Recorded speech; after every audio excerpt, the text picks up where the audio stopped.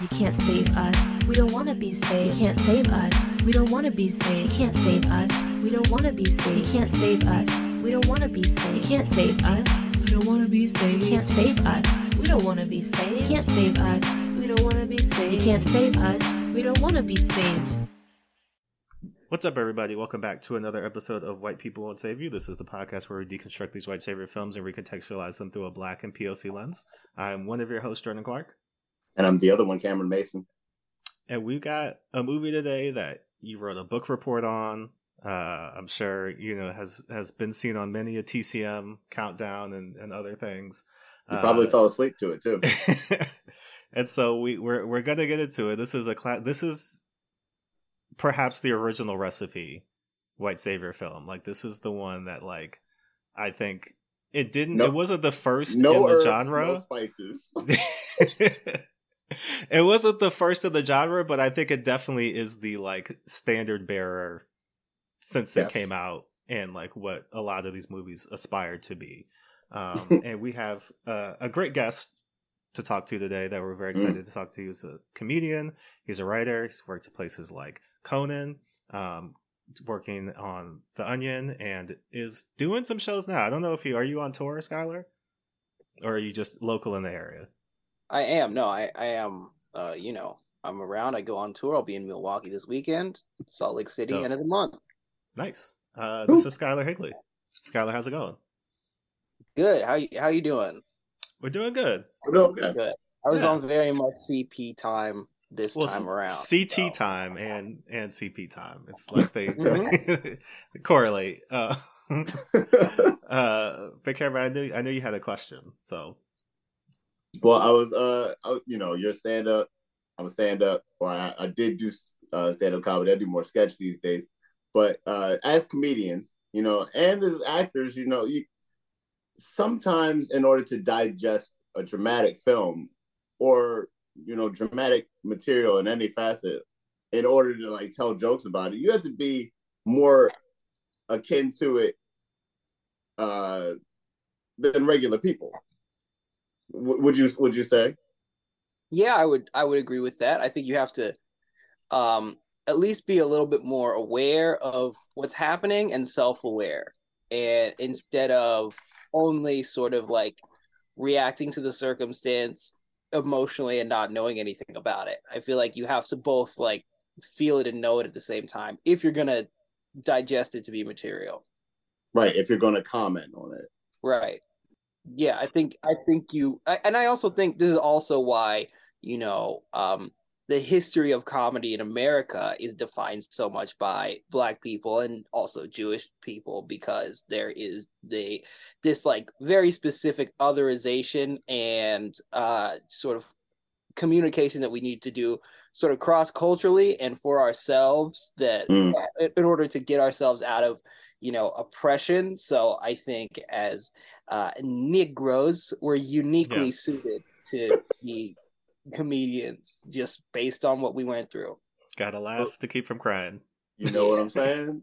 That said, did you find this movie hilarious? There were parts of it that I thought were very funny that they were not trying to make funny. That is true. That is very true. Well, tell us and tell the people why you selected the movie you selected. It's just one of those. I think it's because it is so emblematic of the white savior narrative, and because it is like truly the OG of it. So, having read things read it in school, and having it seemed like a whole 3 months dedicated to like To Kill a Mockingbird, and we are all learning a lot about things by reading this and watching this, and we're gonna read it out loud with all these white students, and sometimes say the N-word because it's in a book. That's the question, because in reading it, like there's moments I feel like in school as a Black person, when you're going to school, maybe it doesn't necessarily have to be a predominantly white school, but I mean, let's even say that you're in a school, but you're in like some of the more advanced placement classes, right? And so like you are the Black kid in this class. when you learn about slavery for the first time, right? Because they're like, okay, kids, so here's the deal. Jamal here, his people came here on a boat, and then they were owned for like 400 years. And so this is information that you're all learning collectively, and now everybody turns to you, and they're like, oh, and you're like, oh shit. Like they go, what are your thoughts? yeah. Well, sometimes it's that, and it's also very much like this, just like, like I also think that there is also maybe an ignorance to it where they like don't want to even say anything, and then there'll be like one kid that goes out of his way that's like, yo, like, are you okay? What are you doing? Well, because then it's like then when you learn about civil rights, they're like, oh yeah, so like, let's watch this video clip of like people getting hosed down and bitten by dogs, and like here's like Rosa Parks and Martin Luther King. Also, he got shot because he wanted you.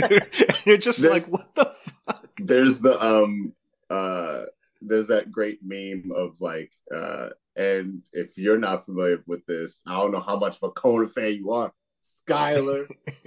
I'm coming for you now. But there's the famous Simpsons episode where Bart gets famous, and he has like a catchphrase that he does a lot, and there's that famous meme of like the classroom looking back at him, waiting for him to say the catchphrase. Right. Is that the feeling? Is that the feeling? Is the catchphrase Nick? Well, I think it depends on where you went to school, because there you go. Where I went to school, I grew up in Salt Lake City, Utah. Which, oh my god, yeah. So I'm sorry. So it was a different vibe. They thought you was a motherfucking alien. They thought you landed from another planet altogether. This just reminded me, when I was a kid, I remember there was like a lot. I would get a lot of times. A lot of people would ask me when I got here from Africa. Like, oh my god! A lot of times. They was like, "Oh, so you're African?" I'm like, I mean, I was born in Philadelphia, and they're like, "Oh, that's in Africa, right?" I was like, no.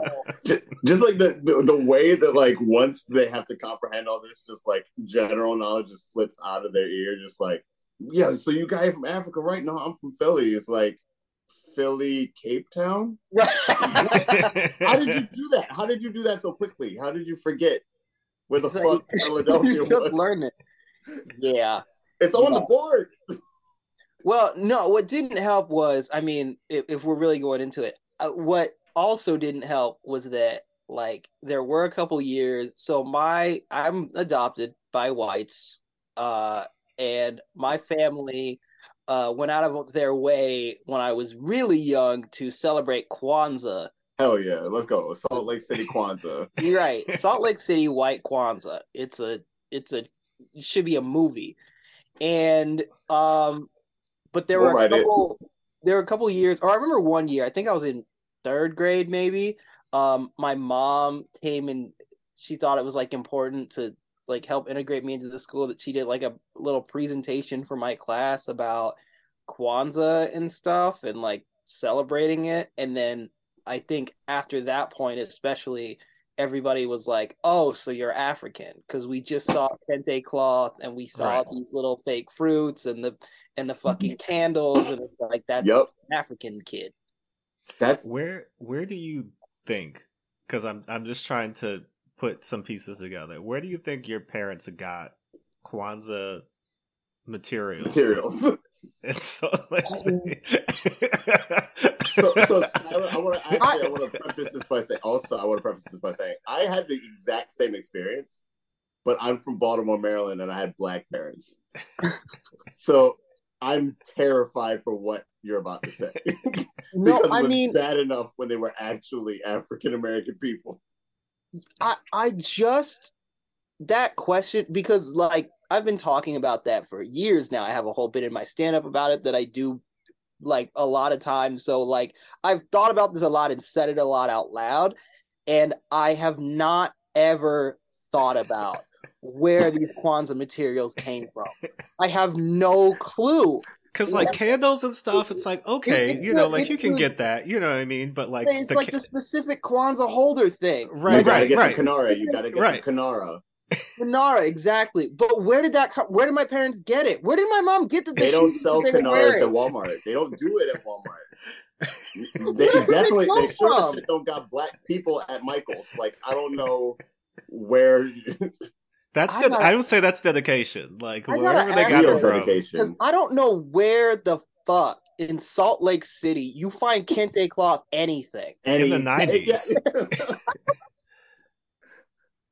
I feel like you gotta go to the underground to get authentic any damn thing in Salt Lake City. I guess if you're that dedicated, you could just go to Vegas, or Nevada or the next state or whatever. I don't know, wherever the next state. Kwanzaa is like a fully anti-capitalist holiday. How the hell would you? You're not even allowed to celebrate it within the confines of Las Vegas, Nevada. That wouldn't even make sense. But you're allowed to celebrate it in Salt Lake City. They don't even know. They know so little that they're like, yeah, I guess. Well, speaking of not knowing a lot, let's talk about To Kill a Mockingbird, because I feel like it is what there's certain movies that I feel like white people consider to be the work, right? Like, I watched this movie and now I have done enough. Starting and ending with this for real, 100% done. This movie and this book. So To Kill a Mockingbird is, of course, based on Harper Lee's 1960 Pulitzer Prize winning novel of the same name. The movie came out in 1962. It's directed by Robert Mulligan, stars Gregory Peck as Atticus Finch, Murray Badheim as Scout. And it is, strangely enough, the film debut of Robert Duvall, who doesn't say anything. He just kind of like creeps out from behind the door and looks pale. But how we knew a career would await this man. But the movie and the book are like touchstones. Like, they are very much so emblematic, and not just like a part of the American tapestry, but like when you think about this, like, this is required reading all around the world, and I'm sure the movie as well is part and parcel with that. So, like I said, 1995, it was selected by the Library of Congress for preservation in the National Film Registry. 2003, the American Film Institute named Atticus Finch the greatest movie hero of the 20th century. In 2007, the film ranked... Not even close to the door or nothing. He can't do anything. He doesn't have a suit. And then no damn powers. No powers having this defense of the law. Man. Right.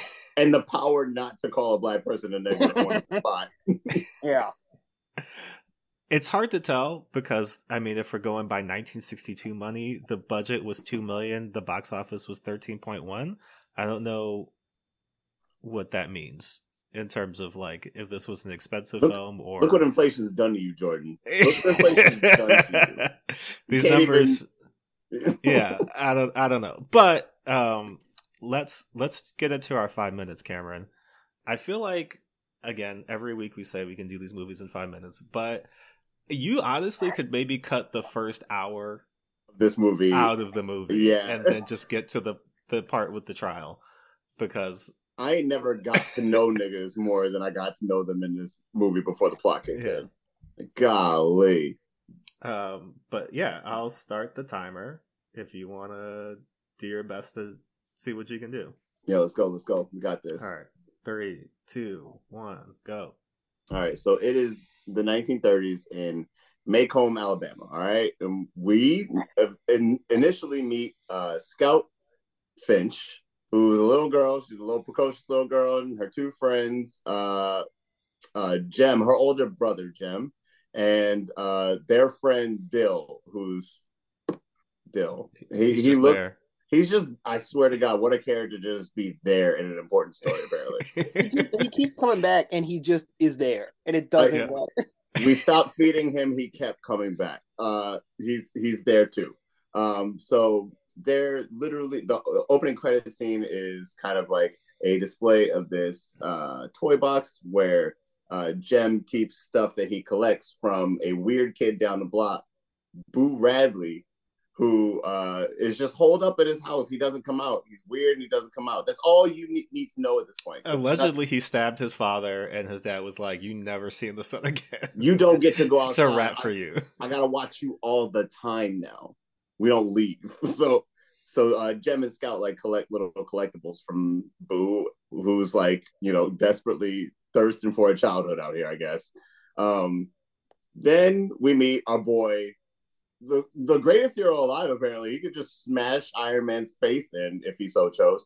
Atticus Finch, the recently divorced father of Scout, who is the town lawyer. And Atticus is basically the plot, the meat of this movie is that he's taken on a case where a young black man named Tom Robinson, maybe a town over, is it a town over? Has raped a young white girl, Mayella. Allegedly. Allegedly. Sprinkle that allegedly all over this, but we gonna get there. Okay. So Mayella's, crying wolf, literally, and Tom Robinson has to be taken into Maycomb. Yeah. Has to be taken into Maycomb to stand trial. And Atticus is taking on the case. The town is like, we don't like this. They even show up to the jail where Tom is being held, and they're like, bring him out. And Atticus is like, fam, we can stay here all night. You're not going to see him. It's not happening. Somehow that works. Because his precocious kids roll up, and they're like, hey. I know you. Yeah. Scout hits him with the I know you, and I seen you. Yeah. And the mob goes, you know what? They seen us. We can't be here. We can't be seen here. We got to go home. So they go home, but everybody comes back for the trial the next morning, where we get basically all the ends of the story. We get like a 30-minute Rashomon in the middle of the movie, basically. So we get first who stands is Miles' father, Bob Ewell, whose full name is Robert E. Lee Ewell, if you want to take any information from this guy. Subtle. This is what we're dealing with here, right? So we got Bob Ewell. He's basically looking Tom up and down from across the court, being like, he did it. Atticus is like, well, how could he have did it? What hand did he hit Mayella with? He was like, whatever hand is good. I guess it was the left one. And Atticus is like, oh, word, because I got my boy Tom Robinson here to tell you a little story about how when he was 12, accidentally got his hand caught in some machinery and is basically dead. So how could he have done this scientifically? They do the science right in the court in front of everybody. And on top of which, Mayella gets up on the stand and gets cross-examined, and then she just basically white woman cries her way out of the situation.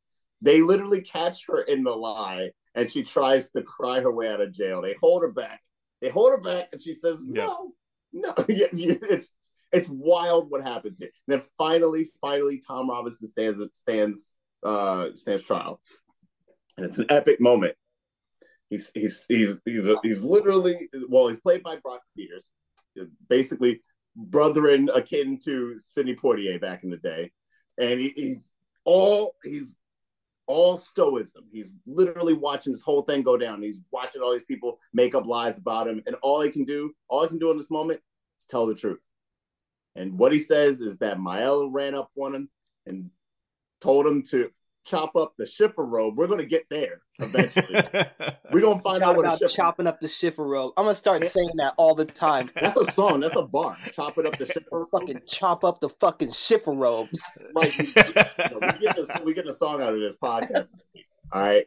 So apparently Tom is like, Mayella saw me on the street, said, can you chop up the shipper robe for me? He was like, I felt sorry for you in the moment. I felt like there was no one around you who cared about you. So audible gas from the white people in the courtroom. Audible gas. This black man with one good arm was like, I'm going to help this white woman in this moment, and chopped up the shifter robe for him. In the process of chopping this armoire up, she ran up on him, was like, give me that kiss. I want that kiss. And he was like, no, sir. No, ma'am. I'm not giving you that kiss. And she was like, I want it now. He pushed her off of him. Apparently, she just grew 3 sizes that day and was able to drag him back to try to rape him in this moment. But apparently, he was able to get away. Somehow, he was able to get away. And the whole time, Dad was watching through the window like a creep, I guess. Because Dad was there. Dad was like, "Didn't stop it." Maybe my ancestors will make movies about this one day. I don't know. Who knows? In his closing argument, finally his closing argument comes. Atticus's closing argument. And it basically lays out fundamental racism to this entire room. Lays it out. This whole room has heard all 3 sides of the story. Dad, Maella, and Tom Robinson, and Atticus Finch finally goes, if you look at the facts, I just showed you the facts. He is unable to hit with this arm. He wasn't even trying to be there, fam. He was trying to, pass on by. He just saw a woman in a shiffer robe in need. And I showed you what happened. The court goes away. The jury goes away. They come back in the next scene. It's been 2 hours they deliberated on this. Didn't even take that long. Maybe they just ate a sandwich and had a cool glass of water before they said, that nigga's guilty. Ship them off. And literally and they leave. And literally the craziest part about the scene is that the white people leave with the quickness. It is done. Tom Robinson is being shipped off to jail. And white people are like, job well done. Let's all go have a pint. Right? And the black people are watching from the above tier, the mezzanine. Shock, sadness, dismay. Stuck in the moment. Respect. But also respect in that moment. Because nothing, if all the black people in this movie aren't the most respectable you've ever met in your entire life. Good black people who will let little white children sit alongside them in the mezzanine. So the black people stand at this, and what happens. Cops do what cops gonna do. Atticus comes home that day. Sheriff Tate got a little bit of news. Turns out while they were taking Tom Robinson back to prison, he escaped. Allegedly. It tells basically Sheriff Tate just lies on this man and tells the audience and Atticus Finch that Tom Robinson escaped and we shot not to maim. We shot to maim and instead killed this man on the street. Oopsie daisy. Tom Robinson is dead. Atticus sits and thinks on this. He's like, you know what? I'm going to drive over to the Robinsons and deliver this horrible, horrible news that I believe, apparently. And takes this news over to the family. The family also believes this news and, whatever, fine. But Bob Ewell wasn't done. He was like, you made me stand trial for these niggas. This is what I got for you. Ha! Right in his face. Blam, blam. Just spins the block on this nigga.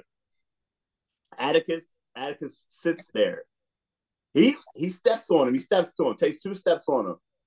Then he reaches in his pocket, pulls out that handkerchief. He wipes that spit right off of his face and says, hey, buddy, take that elsewhere. And Robert E. Lee Ewell is like, fine, nigga. Pieces out.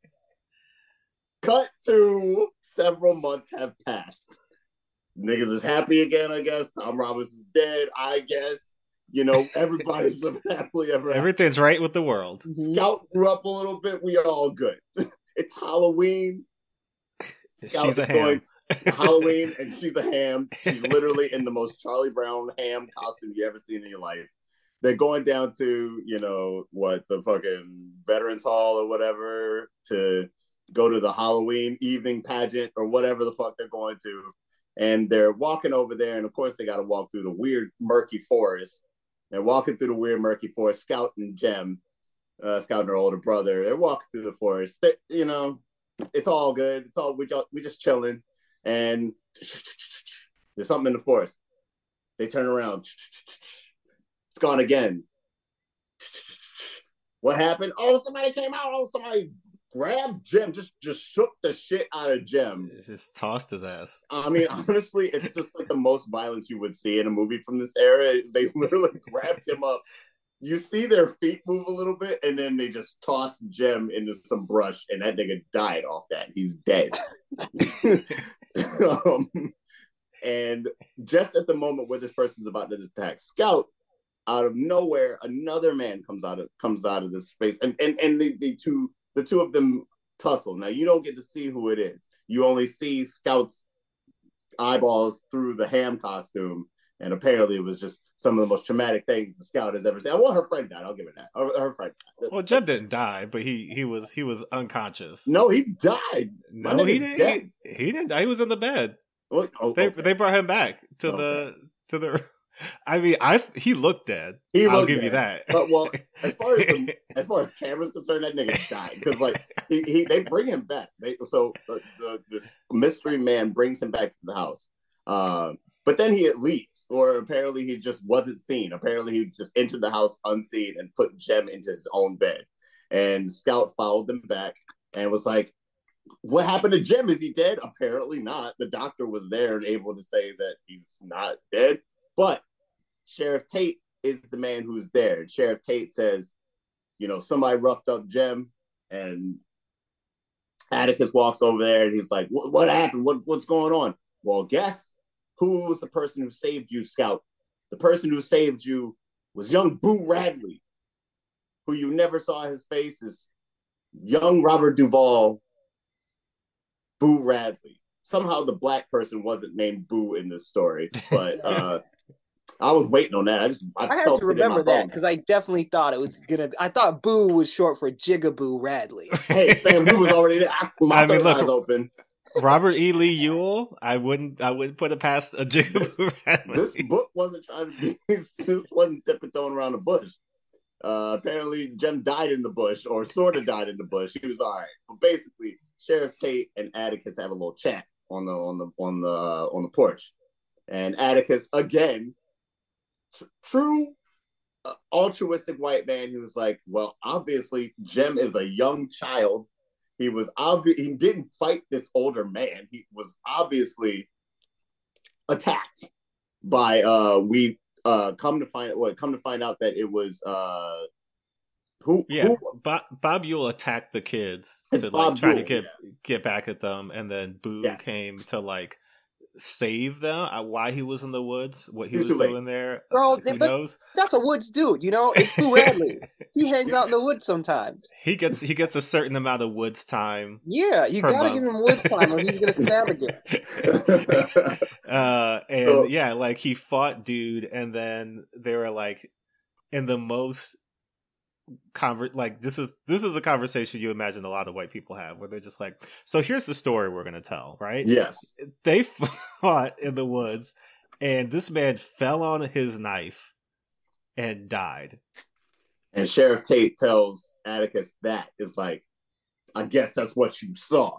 And Atticus says, "Oh no, sir. Hey, buddy, I'm about to hey, buddy, you in the jail, sir." And Sheriff Tate's like, "Look at this badge, bitch." This says what goes, and basically tells the entire future of America in one finger point. This is how it goes. I'm the cop. I say what goes. And Atticus just sits in that, and Scout also sits in that with a friend who, as far as I was concerned, is dead. And they go home. They go home. Literally, they just go home after being double defeated. She walks Boo Radley back to the crib next door, and he says, "Hey, Boo, go. Peace out. I'll see you later." And Boo goes back home. And he's like, "You're like a mockingbird too, just like my friend Tom Robinson, just like my buddy Tom Robinson, who escaped jail. Oh wait, no, he's dead. He's dead. End of movie." The real thing would have been just like my friend Tom. What was his name? What was his name? He knows my maid. Yeah, they were cool. Him and Calpurnia, they love each other. Yeah. I guess let's just get into it.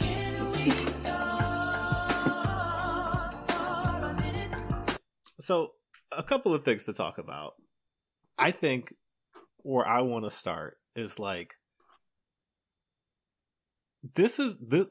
people have an attachment to this movie and the Atticus Finch character that I find not necessarily fascinating, because it makes sense, but it's it's such a thing, and like any attempt to shake them of it or like to have rational discourse about it is just like, he is the greatest man to ever live, although he is a fictional character who never lived.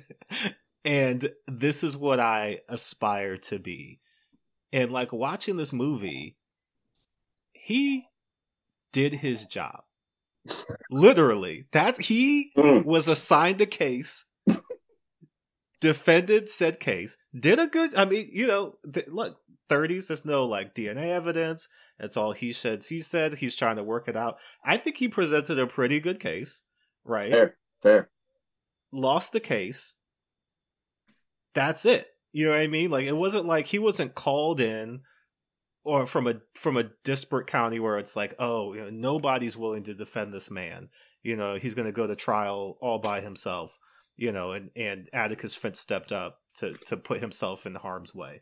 Even in the sense of like when he was at the courthouse, like I guess the police just decided they weren't going to do any. I don't know why he was there and not the sheriff or anybody else, but like that may be the most that he put himself out there, because there's multiple times in this movie where he drives to the Robinson house, goes inside, Bob Yule shows up drunk or belligerent or something.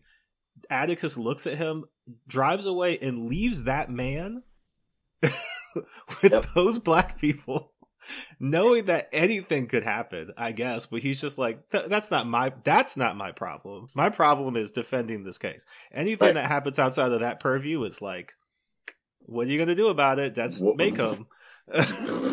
He presents such a specific concept of morality where he's like, it's just so, he's venerated as like, oh man, he is just like, so this is why they're calling him a hero, because he's like supposed to be this like Superman sort of moral character that he's like not compromising. I'm always gonna tell the truth until I'm forced to not tell the truth or whatever, which is very like, again, like, that's the bare minimum. He's doing his job. And also part of the main thing that makes him such a quote unquote good guy is because every other white character fucking hates black people.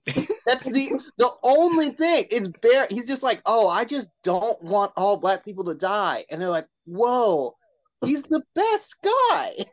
But because does Atticus Finch like black people? I don't know if we ever get confirmation of that. I think he's like this man. Hang out? Yeah, he had a black. Would he hang out with the Robinsons? Yeah, right. You know what I mean? Like he didn't seem to really have any. He had a strange. I don't know if the book explains it better, but like in the movie, he had a strange relationship with the black community, where like the Reverend was like, "Your father is like a moral, upstanding man." And it's like, I've never seen him talk to you. So I don't know who you are or why all of a sudden like you have this reverence for him, like simply because he didn't turn the case down. Right. I guess he's nice. Because it's like he's not. No, does he have to like, invite Tom Robinson to his house to like, because that's, I mean, one, they never came to his house. He always went to their house, which was a very specific thing. Yeah. But two, like he never, like he was never talking about it in the sense of like, the way that we treat black people is like, this terrible injustice or whatever. It's like this specific instance right here. I get the sense that if it had been a white man accused of the same thing, would have defended him the same way. Right. If it would like, it wasn't necessarily like race just happened to be a thing that was coming into play. Mm-hmm. But like you're saying, Skyler, like his moral code just seemed to be, I tell the truth forever, no matter what the situation is. And I will uphold morals no matter what the situation is. But like, I don't necessarily like Tom Robinson. Or well, like... I don't even know if it's even that relevant. It's just like truth and the law, right? But Right. Yeah. what we didn't ever see him interact with is laws that might have been like immoral laws, right? Because this Yeah. was a very specific case of like this person was accused of doing this thing that's not right, but like we never saw him in a case that was like, oh, this black person went into the no black zone and there's evidence and people saw him go into the no black zone. So are you going to uphold that? Like it Your really racist was law. like, Right. I'm doing my job and upholding the law. And it's like, well, but the laws are racist too, you know? So it's like, well, you're a good lawyer and you're a tool of like the law, then you're not really like, he's like, I'm not gonna compromise my morals to not defend this person. It's the first thing that happens in the movie. He's like, well, you're gonna defend that nigger? And he's like, well, that's my defendant, and that is what my job is to do. And so I'm going to do that job. He's not like, oh, this is messed up, man. He's just like, well, you know, I'm coming in and I'm doing everything is what I need to be doing.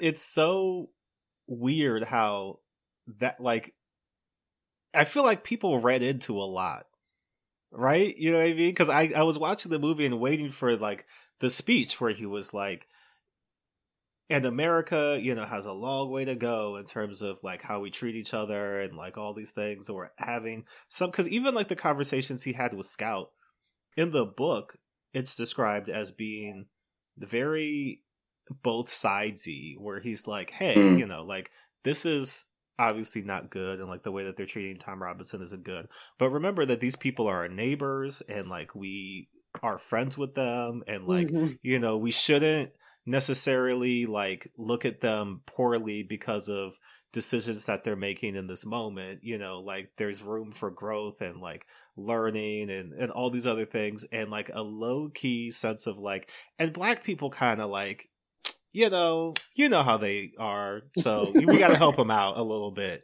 you know. And it's just like, and that's the hero of the movie, is the one that is like very much so not, because it's very reminiscent of, we watched Amistad for this podcast, and it's like, you are defending this case not on like the moral principle of racism writ large is a systemic problem that's bad, and we're trying to prove a point.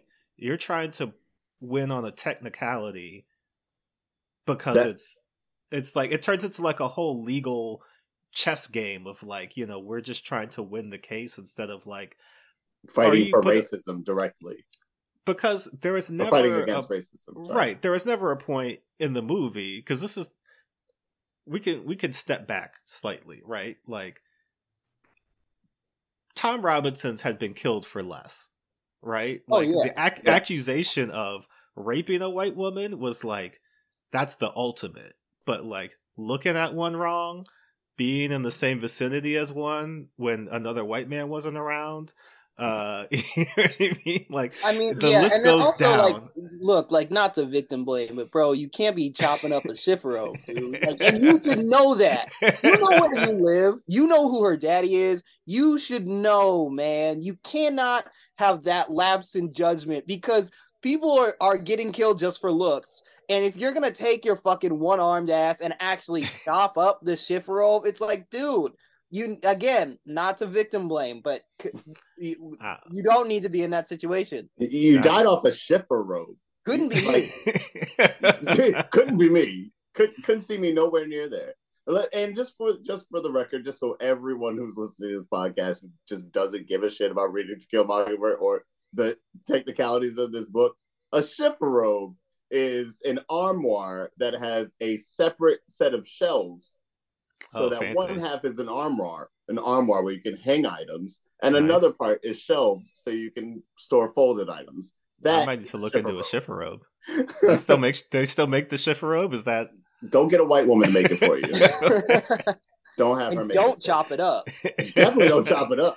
I like how she was like, yeah, just chop it up by Schifferobe. Like, that's a thing people did in the front yard. It took me a solid 10 minutes to be like, okay, they keep saying chopping up the Schifferobe. We need to go back. We need research. I need to see what he's chopping up. And apparently he's chopping this up with one arm. So like they got a nice piece of furniture just sitting out in front of the house. Yeah. Like a big old closet, basically. And you're, handicapped man's right here. Hey, come and chop this thing up. Yeah, that'll give him perfect enough time for me to feel in his butt. Like, what was going through Mayella's head at that period of time? I mean, you know what it is. I mean, there's reasons that certain websites are popular. Right. ChopShipperrobe.com. Could you logging on? Shipperrobes.com. She said, one Shipperrobe versus 4. I swear to God, if the next episode of Blacked is fucking a dude in LA chopping up a Shipperrobe on fucking Sunset Boulevard and like Becky in a Fashion Nova dress walk. I swear to God, I'm gonna lose. They got the fucking Schifferobe bus driving around. I'm out.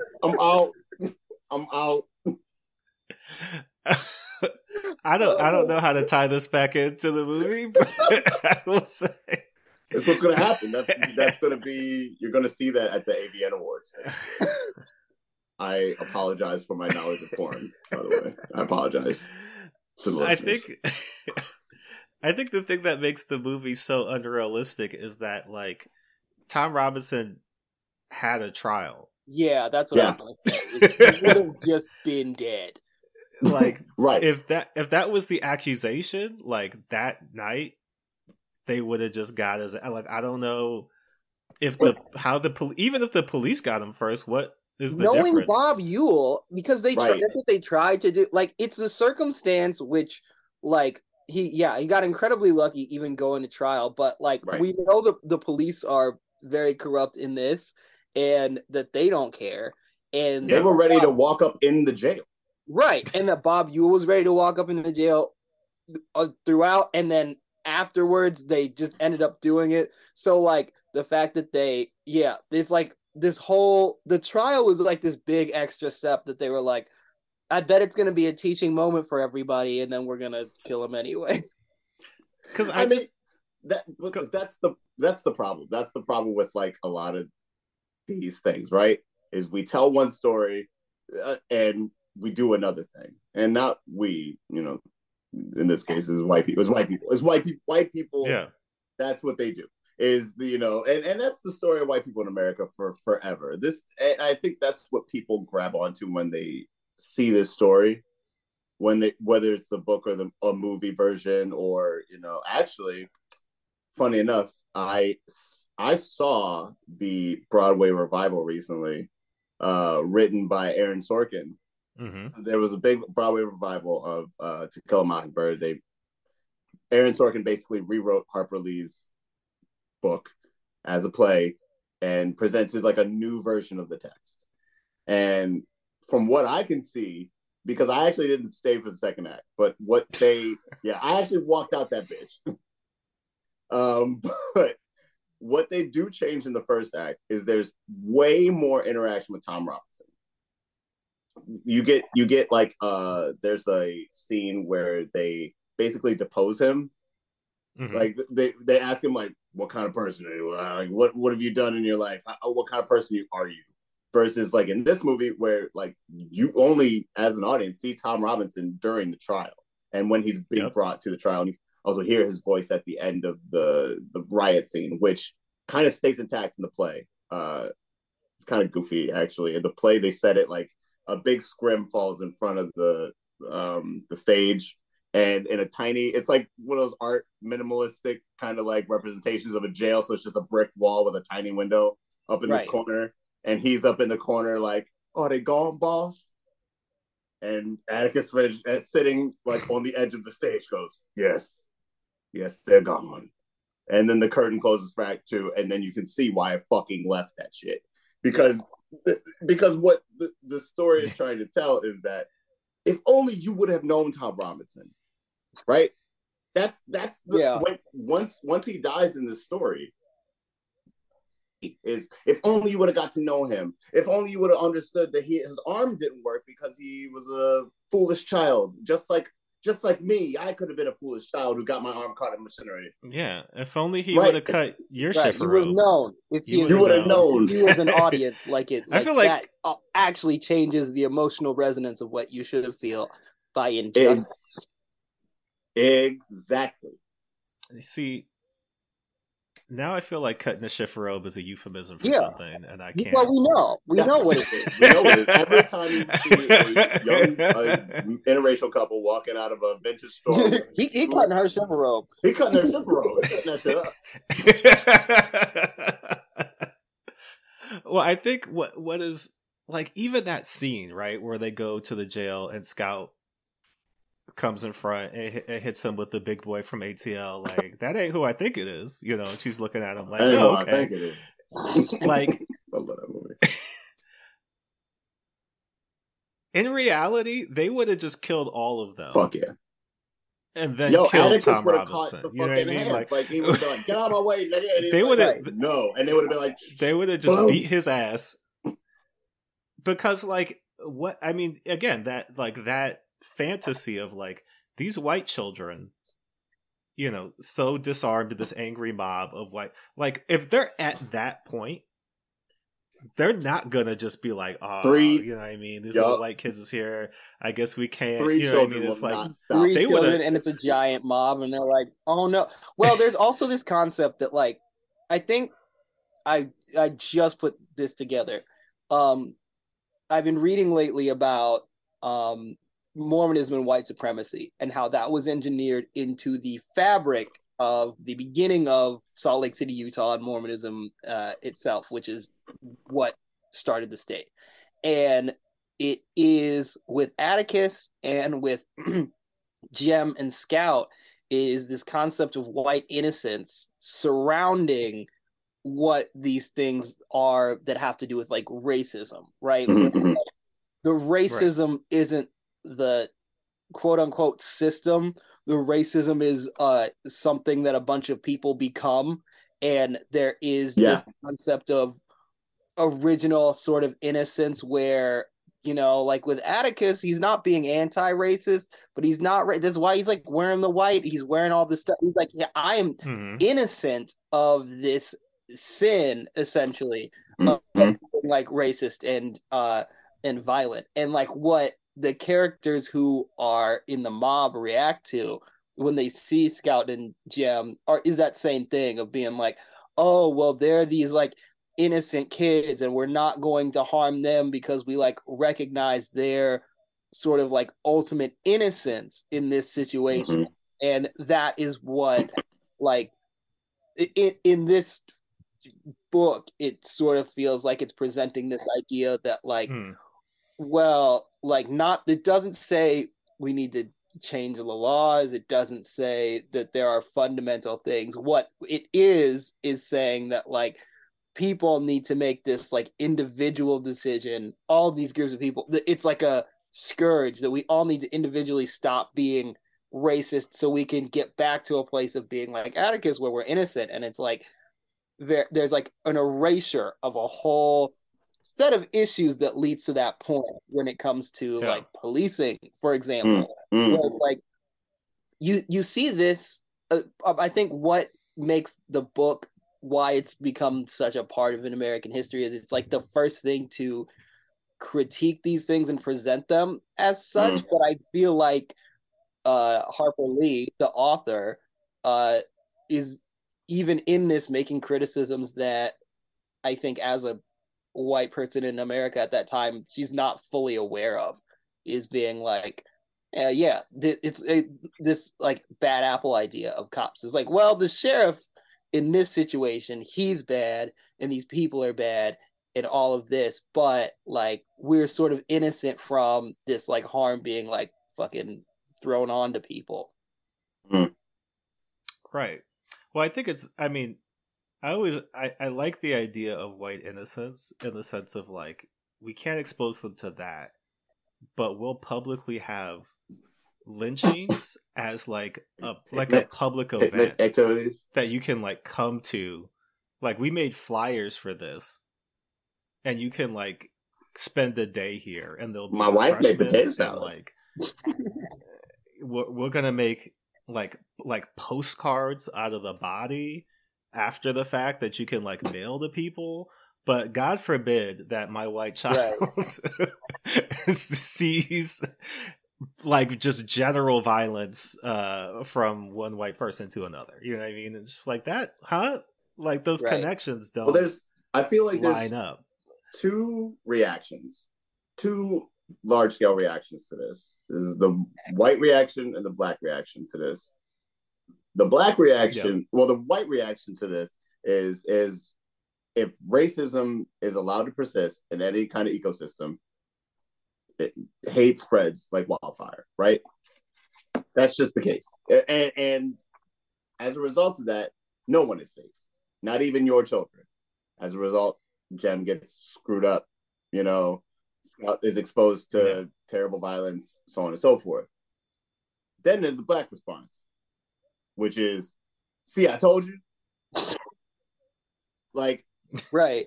The Robinsons, even when Atticus goes over there, he's like, tells him the story that he heard, the story that he doesn't even know is probably not true. He goes and tells the Robinsons that story, and while they cry, they don't like bend over weeping. It's almost expected. It's almost like, damn. That was Tom. That was Tom, my nigga. I wish he would have gotten chopped up that chef robe, but I can't tell him what to do. I told him about the chef robes.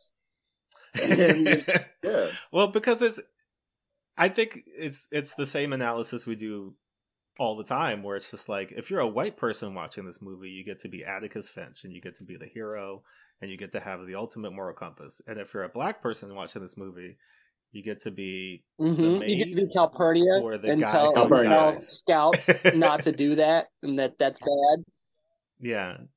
Don't be mean to that white kid who wants to pour gravy all over his food, even though, like, bro. First of all, take it easy with the gravy. No, take it easy with the gravy.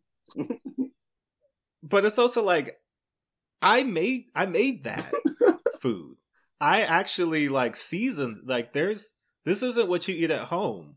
Like, you don't have to put gravy all over it. You can actually like enjoy individual bites of the food. So like, I'm also insulted that you would pour gravy all over my food as if that's how you make whatever you're eating edible. You know what I mean?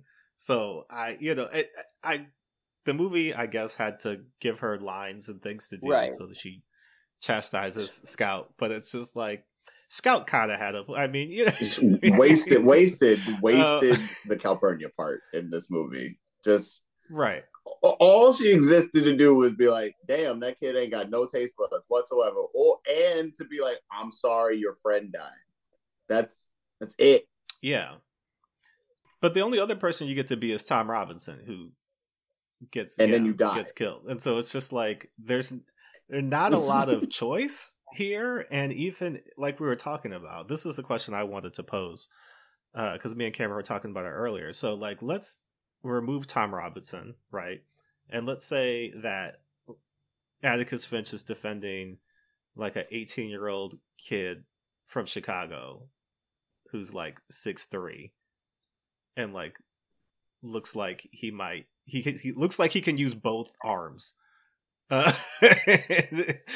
He's defending Zion. You know Williamson. what I mean? And it's just like, one, does he perform the defense with the same fervor that he does with this one? But two, like, the idea that Tom had to be, and sometimes people say things and you're like, oh man, you're jumping to the manosphere, but like, Tom is sexually non-threatening, right? Like, there's nothing about him that is like, oh, he's like a virile black man, right? You know what I mean? He's incapable of using one of his arms. He speaks softly. He seems to be like the Atticus Finch of black people, I guess, because he was like, I didn't take any money from her. I just felt so bad for this woman that I just did manual labor for her before I went and did my job. Right? You know? Well, there's a reason they got Brock Peters to play this part, right? Because he's, like I said, he's like literally akin to Sidney Poitier back in these days.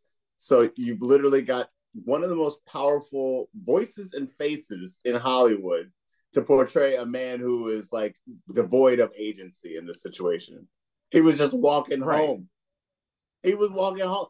She said, "I'll give you a nickel." He was like, "Fam, I don't need that nickel, but like, I'll do it because I see that no one loves you." But if it was a Tom Robinson, but like Tom, but like T apostrophe, Tom.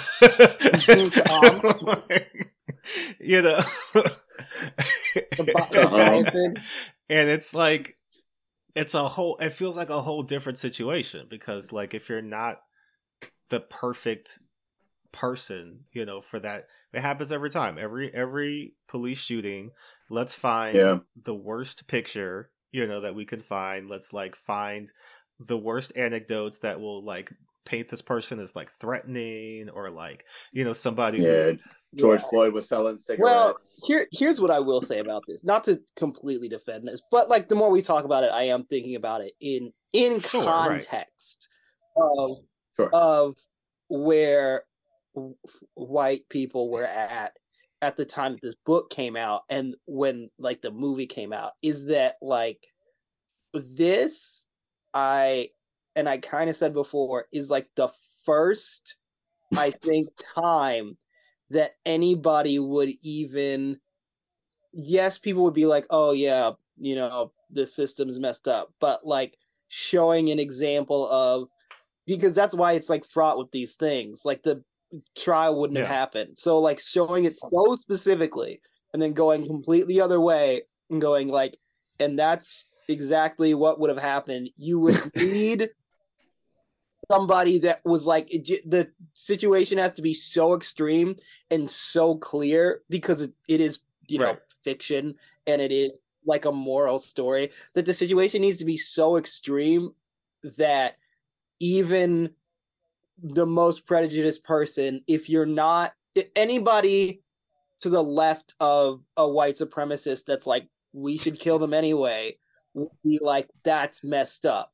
And you need these sort of like super basic versions of it in order for, otherwise the lesson of, hey guys, racism is not going to land. And even now I'm defending it too much, but even in the context of like, there were black authors, there were so many different people who told stories of, you know, being enslaved and stuff happening. This is what happened to me, blah, blah, blah, blah, blah.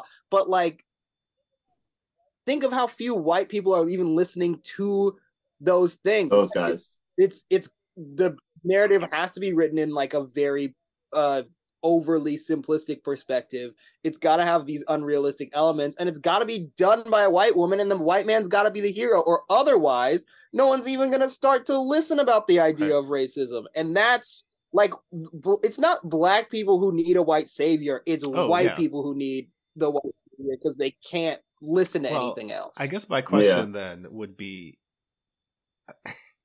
how far have white people come since this book came out? Because you want to do the math? You're not gonna like the answer. Because I wonder, like, in terms of, I agree with you 100%, right? Because this is a book and a movie for white people. For black people, I mean, I know this. I know this story, and I know this story as fantasy, right? Like, a lot of the things that happen here, I'm just like, okay, we're already kind of stretching the truth. For white people, it's interesting because, one, like you're saying, nobody's Robert E. Ewell, right? Like, that nobody reads this book, or at least the people nobody reads this book and it's like, damn, but he kind of had a point though. Like, you know, everybody's like, I'm Atticus Finch, right? Like, every person, whether they are or not, like, sides with Atticus Finch, sees themselves through that moral lens. And like, it's not that fictional characters don't have the power to inspire, to change, to, you know, show moral lessons and moral tales. But it is also so interesting that, like, the greatest hero of 20th century film. You know what I mean? Like that standard of like, this man is so good that like nobody else is even approaching what he did, even though, again, literally his job was to do what he did. And on top of that, like when you think about just the way that you were saying, right? Like, this is 1960, like how many black people, how many activists, even before 1960, were saying the exact same things in or around this book, you know what I mean? In and around this film. Right. This comes out, it wins a Pulitzer Prize, everybody's like glowing about it. And then how many years later do they shoot Martin Luther King? Like, how many years later do they do it? So it's like the impact of these things, right? When you look at them and like people will rave and put this book on all the required reading lists, and like this film is like one of the, you know, greatest films of all time. But then when you think about it, it's like, but who learned the lesson that the movie? Yeah, who is it great for? Because who is it great for? Because if you show me To Kill a Mockingbird in like my ethics class or whatever the hell class you show it to me in, I'm gonna be like, cool, until Tom Robinson dies, and I'm gonna be mad. And then I know that a bunch of Tom Robinsons have continued to die until I got here on the planet, right? Right. So what's the movie for? Because Atticus didn't win and America didn't win. So who's the real hero? I do think that, like, in this situation, again, I don't understand how I got to this position of arguing for this book. If Atticus, I think what I'm thinking about this. First of all, cut the goddamn very beginning and the end of it. Before the trial, after the trial, I don't care. Like, there's so much extra stuff on here. But aside from all that, just so much. There's like back in the day where you could just keep writing and people were like, well, we don't have anything else to do. You don't want to see Scout rolling in the tire until she... Yeah, rolling in the tire. I don't care. Who cares? That's stupid. Oh, he's shooting a mad dog, and that's the metaphor for racism. Shut up. I don't need a little symbol. Who cares? He's a dog, and he shoots it, and it's like, whoa, what if that means? And this is one of those movies where you're like, but did they actually shoot that dog? Yeah, we're like, they could have just shot that dog. They might have just shot that dog. I ran it back though. They definitely did like a really weird trick when they put his leg on like a little like some fishing wire and just like snatched at his leg a little bit. I was like, the dog was hurt. They might not have shot it, but they did hurt a dog for the movie. Yeah. But I think that in order for it to have been effective for the reason that it was, he did need to. I don't think he needed to lose. I don't think Tom needed to die. That's what I think the difference was. There we go. I think that it was laid out perfectly, and in order to get the thrust of like, look how racist people are, even though it's so clear that he's innocent and they're calling him guilty. I do think that he needed to lose. What they didn't need was the extra step of, and also we're going to kill him because that's how racist. It's like, well, we already got that they were racist from the fact that they saw the rhetoric and were like, no. And then they're like, but we're so racist that we're going to kill him. It's like, well, I already knew you wanted to kill him. But then it's like, why didn't you just kill him off jump? Like, why did we have a trial if you're just going to kill him? Anyways. Right. So to me, that's what undercuts it more than the like him losing. But like the fact that like on top of that and dead. Like, well, we already learned the lesson and then you killed him. And they're like, well, because that's reality. But it's like, oh, okay. I don't know. Well, I'm always like, but it's also like not real. It's a fictional story. Right. You can do whatever you want. Yeah, it's a fiction. I think last thing I do want to touch on before we get into some of the behind the scenes of the movie is that I think the mileage for this film really depends on like, do you like Scout as a character and do you like the girl who plays Scout? And for me, the answer was no. Both times. No to either. Yeah, no. But it's like, so I think part of, I'm assuming for white people, the endearing legacy of the book is this coming of age awakening of this young girl in this town, and also her relationship with her father, and kind of how he guides her through this moral awakening.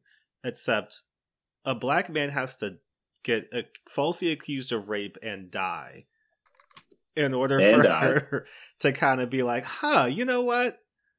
I don't think that's fair. Yeah. Well, that's the other insane part of this, is that, like, dealing with these narratives about racial oppression and things like that, like, for everything I argued for, here's my argument on top of that against it, is that, like, all of this is still this function of because it's a fiction and because of the way people read it, it's not like it doesn't resonate as much in a real sense. It's more like a part of just like white people's growth to be like, it's a character flaw to be racist, and it's like something that racism is something that I overcome because it's like me not lying or something like that. Like it's not about the people that it affects. It's about me not being racist. That's the part about white innocence and it being a sin, as with like what they were doing in Salt Lake when they made the Mormon churches. That the racism and the effect of it wasn't the problem. It was that being racist was bad, and like for your soul, not for like the way it affects other people. So it's still white centric. You talk about racism like it's something that can be cured by medicine they sell you during the nightly news. Yeah. Like if you take Ozempic, then you're not gonna be racist no more. I was so racist until I took. I don't know why I said Ozempic. I'm sorry, Ozempic. I know that's for something. What was the thing that Roseanne took that made her racist? Oh, I think it was like Klonopin or some shit like that. Klonopin made her racist. Nothing made her racist. She was just too chill. She was just too relaxed. She's like, I'm off the Zans. Where are my niggers at? Well, I think, like that to me is always just like the failings of these movies, no matter how much moral, fiber and background they try to build into it. Is like, so there's no other way for you to learn that lesson than did a fictional black man have to die and his family have to mourn because it's crazy death? Because a real life black man died in 2020, and then 2021 white people are like, this is exhausting. I'm so tired of protesting and thinking about race. Can we just go back to what we were doing before? And it's like, bruh, like it literally hasn't even been a year. Like and right. And so then comes in the black reading on this book. See, I told you. It's been exhausting forever. Why do you think we're tired all the fucking time? Because we literally go to Trader Joe's, we get called nigga randomly, and then it makes us fucked up and mad. Right. Or like the thing that you get a lot lately, especially in like comedy, is like there is this whole section of people that feels like because they read To Kill a Mockingbird maybe, or understand it on this level, is like being like, why do you keep talking about race and stuff, as if it's like things are that different. The boogeyman existed so long ago, and then it went or whatever. That's also the problem with books like this. If we want to make another criticism, is that it being so overt, he clearly couldn't have done it, and they like still just said he was guilty and killed him instead and whatever. The problem with education or American education or whatever is like, I do think that this maybe lays a fundamental sort of, is representative of, if not causing, a white consciousness shift, maybe away from like consciously believing in racism, or at least even understanding that the justice system might be messed up for some people. The problem is with a book like this and putting Atticus Finch up as one of the greatest heroes or whatever, is like, okay, then we understand it on the level of To Kill a Mockingbird, and then there's no progress from that point. And because our education system sucks and people are stupid, then it's not continually contextualized in our time. People go, that's a book I read in high school, and then just like let it go. Or I have this copy of the autobiography of Malcolm X, where the person reading it was clearly a white, probably high schooler, because you can see, I wrote an Onion headline about it that's going to come out this week, but you can see the annotations in it being like asking questions on stuff and being like very questioning of the text. And then at the very end, her like takeaway is like, is Malcolm X anti-American? Is he racist because he can't forgive and stuff like that? That's like, so you, again, understand it on this level, but you think that because of some progress now means that equality has happened and it's the same, and like there are some things that are really bad, but like that's only like individual actors and not systemic perpetuating issues that people where we would just be like, oh, see, I told you. And you can't even see that level to it, where you're like, when some racist shit happens to you and you go, wow, some racist shit happens to me, and you tell a white friend and then they go, oh my God, I can't believe that happened to you. I can't believe that happened to you. Well, I can, because it's happened all the time. What do you mean you can't believe it? We're not in Narnia. We're in fucking America. What can't you believe? That's worse. That's worse if you can't believe it. You should be like, oh, that would happen. Yes. I mean, I don't want to do this to my boy. I love my boy and I love his work, but I feel like this is the same reason like white people were so ready to name like To Pimp a Butterfly the greatest rap album they had ever heard in their life. They were just like, oh my God, one black guy talked about racism on a grand scale and rapped about it, rapped about it. And I was like, oh my, I've never heard I might be a socialist. Like just like everything unlocked for him. And like, it was funny. I remember like the discourse when All Right dropped, right? Great song. Again, like no shade to this album. Still think it's a 10 out of 10. Still think it's like his greatest work still. Right? Blah, blah, blah. But when All Right dropped, white people thought it was basically for them just as much as it was for us, right?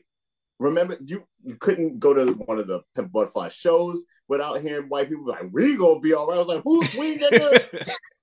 From who? All right, from who? It's you. No, when I look at that, I'm like, I'm gonna be all right. Shut up, sit down. Right. I mean, we've all seen the videos of like, you know, little Christina's going up on stage and being like, oh my God, I'm me and my niggas. And then Kendra's like, whoa, what did I tell you? What did I tell you? What did I tell you, Christine? You gotta chill. Christine. Oh my God. That's the if we want to even get into this, how I feel in some stuff I'm going through right now with comedy and tell us. Is that a lot of times I think creating, and if you're gonna get to Kendrick's level, you need a lot of white fans, or even doing comedy in the way I do it, or having my voice or having my style, it's consumed by a lot of white people. So a lot of times, even being like a black creator, just trying to be honest and share your truth with anybody that's gonna hear it, does at times feel like chopping up a shifro in that sense.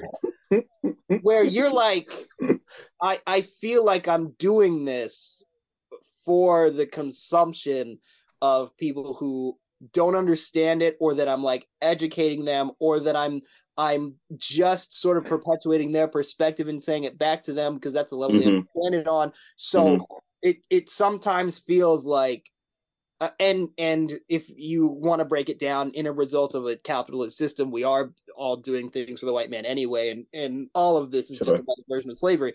But it is hard to go, what is my creative center if you're like just trying to be successful? Because if I was just being honest all the time, I would just be angrily whatever. But then you'd be Paul Mooney, right?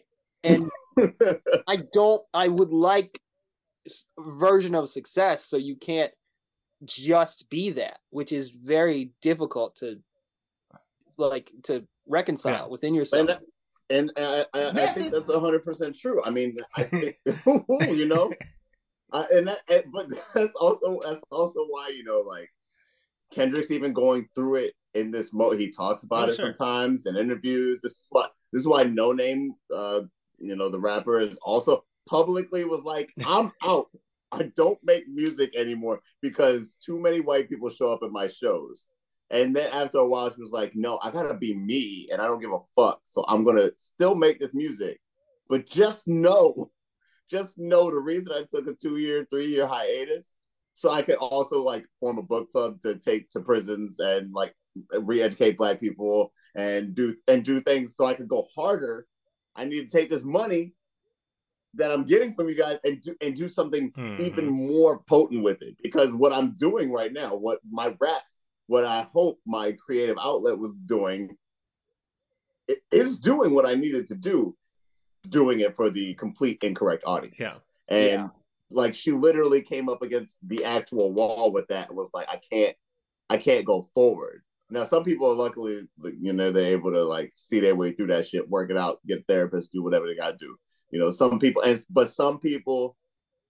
are so exhausted of it that they actually just need to take themselves out of the equation. Right. Or you could become but the problem with that wall even is that you can get to that point and then you can become a Chappelle, because Chappelle hit that very same wall.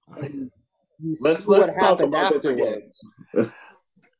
Well, we were actually talking about this, before you got on. And you know what? A lot of these people, I want a job eventually. Who cares? Whatever. But I know. When I say this stuff, I go, I almost said something about after we stop recording, there's somebody I'll say something about that is specific that I really do think would have consequences for me if I said what I thought, so I won't. Fair. And we ain't gotta go there. But Chappelle, I think, is fine because he's so big that none of these people are ever going to hear this. A lot of people are saying. Right, and I ain't got an agent yet, so hopefully, they don't hear this and this, But we were talking about, Chris Rock just had his recent live event about getting smacked in the mouth in front of a bunch of people, and he, like we said, he had a year. He had a year to work this out, work it out, and then bring it to us. And what he brought to us was like the B- version of that joke. You're Chris Rock. You are at the top of your game. You and Dave Chappelle are literally the top people in the game, right? And they both had opportunities where they flew too high to the sun, like Icarus, and the wings were burned off their back in front of everyone. I was going to say Icarus. two fellow Icaruses. Flew too high to the sun, flew too close to the sun. But we have protection, though. The melanin should... That's why you get so close. You still got to bring sunscreen, though. Okay? But they got too close to the sun. Dave Chappelle with his show, finding out like No Name and like Kendrick in these senses, that product was speaking to the wrong audience and had to go away. And you got Chris, who found out about himself in front of 15 million people and voluntarily went away for a year, a calendar year too, because the Oscars were literally like the night before, So both these people had the money and the opportunity to walk away and collect themselves. And sadly, with that money and with that selective outrage that Chris Rock was talking about in his special, found that the people that he's truest to at the end of the day are the people that pay him. That Chappelle, the people that matter most is Netflix, the people that pay him that money to get up on stage and say that shit. However, what has Chappelle said in the 4 or 5 specials since then? What hill has he chosen to die on? The trans community, he's chosen to die on this hill for some silly stance that is like, well, he just doesn't want people to tell him what he can't say. What he so it's not even it's Fair. moved even beyond the point originally, and now it's just about I'm rich and I'm me, so like shut the fuck up because I'm going to tell these jokes. Right, but that man also spent 2 specials and telling us that, and got paid for 2 separate specials, and he's like, these checks ain't stopping, even though I'm complaining about being canceled, but like, it's this problem about you're getting used to something about Chappelle and Chris Rock to an extent now is you're where they came from and where they are, like you got used to the sense of like speaking truth to power and these sources of where you have perceived power. The problem is, I think coming up pre-internet is something significant, and having a certain understanding of society. And then if you're somebody who is supposed to be analytical about society, but getting insulated from fame and from money, and also just becoming an older person, and you start to espouse certain ideas that have gotten ingrained that you haven't kept up with changing them and understanding them. So then you have all this power when your only problem is people are mad at me and there's this thing I don't understand. That's what you're going to talk about. And you don't think about it in the sense of I'm perpetuating harm to a bunch of people. You think about it in people are getting mad at the stuff I'm saying, but you know, people also got mad when I was like, white people are being crazy. And I think that that's the same. I don't have a way to separate it because I don't have a clear view of the hierarchy of oppression in this country beyond race, maybe, because now I'm a rich man as well, famous. So I just don't know anymore. But and yes, exactly that. And what we were speaking to earlier was that almost in the simplest sense, their knives are duller. Their knives haven't been sharpened. And with this money and with this platform now that they've built, like 25-year-old Chappelle would not react this way, right? 25-year-old Chappelle, I bet, would actually like sit down and listen to somebody for 5 minutes, maybe. Whereas like this dude is like, you see that car, you see that house on top of my house back there? Right. Tell that house to change his opinion. Eat my ass, stupid, and like keep it moving. Chris Rock will tell you the same. You don't have. It's impossible. These dudes have such big egos now, and it is impossible to grow and learn from a place of ego. Your ego is the thing that gets in the way of you growing. It's just what it is, because you think your growing implies that you are small, and you don't have the humility to accept your smallness. And if you don't do that, because then you're like, I'm so big, so you can't grow. Right. Well, and then you cut off all the people around you who are going to tell you, hey, dude, maybe don't do that. Then Kanye. I mean, I was about to say that's literally why we can't see Kanye West right now. Get it back to the movie, and before we move on though, I do want to circle back to one thing, Skyler. Keep that in. Yeah, go ahead. I need 3 things from you. I need you to do a one-man show where you read that autobiography of Malcolm X with anointments from a white person. Megan reads an autobiography of Malcolm X. I need annotations from white people on a lot of books now. I'm so curious, that raw, like vulnerable, because like I think the thing about that is it's not just like errant thoughts, it's like earnest, like this is my book that nobody's gonna read, so I'm gonna write shit in here that like other people are never gonna see, except for however this book got into your hands. But it's like just the questions that they would ask about certain things, like, is Calpurnia's food good? Is it good? I just want to, like, give me like a Roots. Spices? Question mark. I just want to read Roots with the white annotations and like Kunta, like AOONTA. Yes. It is so vulnerable seeing somebody, like, even within like biases or whatever, like however I want to make fun of it. It's just so vulnerable seeing somebody try to understand and to learn. It's a different thing between like, because this, I think I can tell that it is from the perspective of not somebody who's like in the Malcolm X book. it's not from the perspective of somebody who was genuinely trying to understand, but somebody that had to complete the book and ask questions because of the biased nature of the way that she was going about it while still finishing the entire book. That's a school. But like, yeah, those sort of earnest questions of like, how does that relate? That would be very interesting to see. Last thing I need you to do is switch your copy with LeBron's copy and see if he notices that it's a different one. I did wonder that. You know, I did wonder that. That's so crazy. Never thought about that before. But I mean, I thought about it, but I never thought about it. Well, one of the things I wanted to do is not necessarily get into the behind the scenes of the movie, but get into the behind the scenes of the book itself and subsequent reactions to it, because it's interesting now. 2020, what a year. People had a whole reconciliation about race and started to think about other things that they hadn't really questioned before.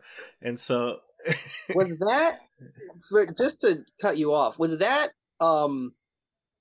even from where I'm from and knowing all the people that I know and growing up in the way that I did, even I, knowing these people and this perspective very well, was surprised by how many people, and maybe it's just because I moved out of Salt Lake and thought it was different elsewhere, but like how many people were coming to this reconciliation of being like, even the people starting to realize for the first time, like, it's not that MLK is good and Malcolm X is bad. Like, that was sort of, I don't know, that was very mind-blowing to me how people were even like learning like, what is white privilege? Because it seems so basic even from coming from where I was from. So I was I would say the safe assumption is always to assume white people don't know anything and then move from there, because I know that now. You would be surprised. I mean, the amount of white people who watched Watchmen were like, the Tulsa race? What? That's not a real thing that happened. You would have swore the town of Tulsa didn't exist until that moment. The way people were like, and we're learning about Black Wall Street. I was actually, honestly, I was just freaking out that it was happening in like two major pieces of culture at the exact same time. I was just on like, the same network. Like they were just like, I guess. On the same fucking network as the next show. We're also in Tulsa. This is so crazy. Oh my God. Tulsa's crazy. Tulsa be crazy. You want to go back there again? You want to experience that again? Let's experience it. But in 2020, there was an article that was written by Aaron Haynes, and it's titled "The Truth to Kill a Mockingbird Tells About White People." And there's a selection here that I want to read because it is there's a couple of things. I don't want to get into a quote reading block here, but there's a lot of interesting thoughts, because I think the reckoning, right? Like in the same way that white people are like, wait, The Help? That's a bad movie. I shouldn't watch The Help anymore. You know what I mean? Okay, yeah, oh yeah, you know, like it's. I think To Kill a Mockingbird is not on the same level, but it is in the same vein of like, oh wait a minute, like the light's starting to click on. So from the article, it says, Atticus has come to represent more than just a white savior. He stood in an Alabama courthouse not to block justice for a black man, but to fight for it. And in doing so, he wasn't just attempting to save Tom Robinson. In an alternate version, he would have been the hero. He was absolving the entire white race from the ills of racism. Atticus is the unimpeachable and quintessential example of what it means to be a good white person, inspiring young people across the country to become lawyers and enabling white Americans to point again and again to a fictional character as proof that not all actual white people are racist. It is a myth, a lie that America tells itself that perpetuates racism. At best, he was the least overtly racist person in a racist town. In reality, Atticus was an unwilling participant in the racial fight. He accepted the assignment not only to attempt to prevent a miscarriage of justice, but to maintain the racial order in Macomb. He was not a civil rights crusader. He attempted to save the life of one black person because he understood the implications for his own town if he did not. And when he lost, Macomb's racial order was eventually restored. Right? And so that's like a person who read the book. Right. Like, right. That's literally exactly what I was saying. It's like it's the absolving of doing it by being like, white people love to not be racist. Like the best thing a modern white person can feel is that they don't do racist shit. I'm not a racist. How would you? I could not. Or even in the other end of the spectrum where it's like, I get it. What the father and Get Out. Yeah. Your best shot is I mean, first of all, Cameron, the term now I think is anti-racist, right? So right. Correct terminology. Gotcha. Sure, I didn't know I was an anti-racist until I found out I was black. But it's also like white people love to take it too far, right? Like the thing that is always, I am fascinated by the white people who do shit like wash black people's feet in the middle of town, or like there was one thing that I saw that it could have been a Photoshop, because like Cameron was telling me the other day, like this deep fake stuff has gone so far that I'm just like, anything could be real, but anything could You're not ready. Real. But there was a picture I saw of like white people, I think, like, I forget what the shirt said, but they definitely had chains on, and they were walking through like the middle of some town, and it's just like, nobody's asking you to do that. And nobody wants you to do that. You know what I mean? Like, if I want my feet washed, there are people who like one. I mean, yeah, it's. I mean, it's crazy to go to ask people who don't wash their legs to wash your feet, because it feels like there's just a disconnect. You know what I mean? Never been down here before. Oh my god! But it's also like, what work is being done here, right? Like, white people love to feel bad, you know. Like, I feel like a lot of these movies are just kind of like that slap on the wrist of like, ooh, remember that? Remember the 60s? I think I was like 25 when I clocked it. I was like, yo, white people just love being right in this argument, whether just knowing they're not racist. Like, oh my god, I was like, oh man, I know you feel good now. I know you feel good when you've been told you're a good white person, or when you've been told that like whatever you did, you done right. Like, I don't know, you paid $20,000 for a charter school to open up in a bad community, right? Oh, doesn't that feel good? Doesn't it feel good? Right. But also, like, if you were at a Waffle House and like Brittany was having a bad day, Brittany, your black waitress, was having a bad day, and you accidentally called her a nigger, like, I know it doesn't make you a racist, but Cameron, first of all, if they called Brittany a nigger, they would be dead, because I mean, Waffle House. I don't think that's got the handles. Waffle House. Not the Waffle House. Now, Waffle House. Right. Yeah, I said that metaphor in the wrong place. I said that metaphor in the wrong place, because Brittany definitely Waffle House staff is like people who've washed out of UFC, and now they just like have to go somewhere else. But it won't let me work nowhere but I else. think like there's a certain level of that in this book, where like white people love to look at Atticus Finch as like their avatar of like, this is my ultimate form. You know what I mean? Like, that's what civil rights lawyers do. They avatar into Atticus Finch's body through when VR, they reach and avatar like, state, they Atticus Finch. They're just like, oh, this black man didn't do anything wrong. Oh my god, it's crazy coming out of my chest. Oh my god, this black man did nothing wrong. I'll say it again. Oh my god, it's so great. Feels good on the from list. Another article from 2020 from Electric Lit. The article is titled "White People Need to Reckon with Atticus Finch's Racism." There's a quote that says, "If Atticus is a champion of anything, it's not justice or equality, but comfort. And white comfort is always going to be the enemy of black people in America." And I think that is also relevant in the sense of like, think about the end of the movie, right? Like, Tom gets killed, and we fast forward months, and it seems like things are good. Nothing has changed. Scout is a ham. They're going to a like Halloween thing. You know what I mean? It's just like another day in Maycomb. Like, this has not affected this town at all in any way. Actually, technically, and literally, what Scout says is, we went on our longest journey, which means that it didn't even stay with Scout that Tom died that long. It stayed with Scout longer, that Jem was hurt for a little bit. Yeah. So it's like this is a thing that's been built up, like the way that Jim was talking about. This is the biggest thing that's ever happened in this town. When they were going to the trial, right? A few months later, it's like, who was that guy? Like what happened? Tim. Damn. Whatever happened to him? They forgot he got killed. Whatever happened to him? He was so nice. Yeah, I got a lot of shift robes that need to be. We as a town, right? I have so many shift robes now.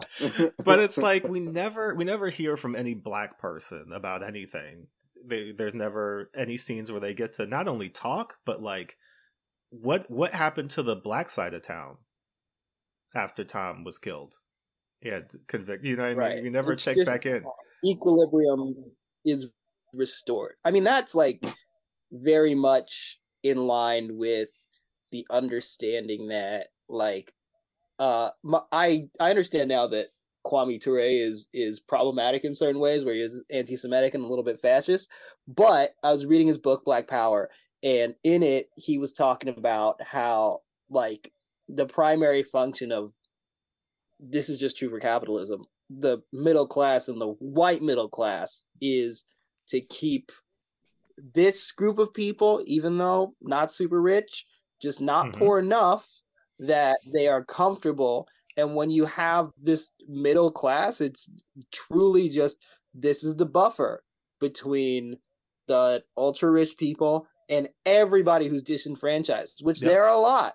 And as long as you keep this group of people docile, comfortable, and safe, now we can perpetuate racism and oppression. Now people can become absurdly rich, and it seems fine because, like, well, this group that thinks that they're the largest group, well, we're not hurting, and it's the keystone or cornerstone, keystone's the whatever, to social stratification. It needs to be, they need to be comfortable.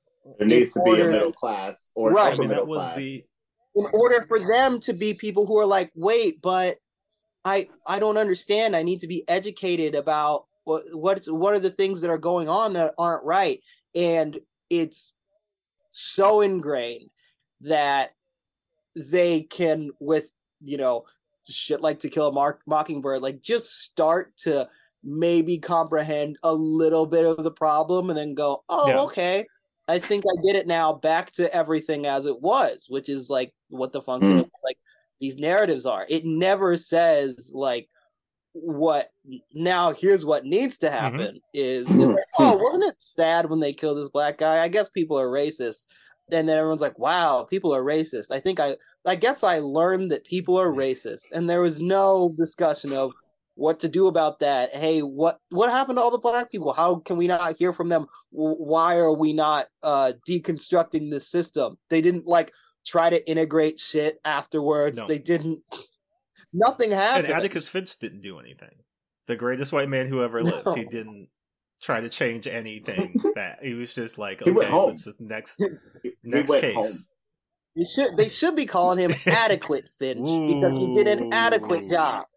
Got him. Bars. Well, chopping up the shift rope with Adequate Finch. All right, sorry. I guess the last quote I want to read isn't from anything about To Kill a Mockingbird in particular, but it is from our favorite, Mr. Jimmy Baldwin, and it's just talking about history and the way that white people kind of use it as, like you were saying, a buffer or a way to kind of distance themselves. And so he says, people who imagine that history flatters them, as it does indeed since they wrote it, are impaled on their own history like a butterfly on a pin, and become incapable of seeing or changing themselves or the world. This is the place in which it seems to me most white Americans find themselves, impaled. They are dimly or vividly aware that the history they have fed themselves is mainly a lie, but they do not know how to release themselves from it, and they suffer enormously from the resulting personal incoherence. And I think that specifically speaks to this book and a lot of other things, in the sense of, like, when you're thinking about this book being taught in high school, right?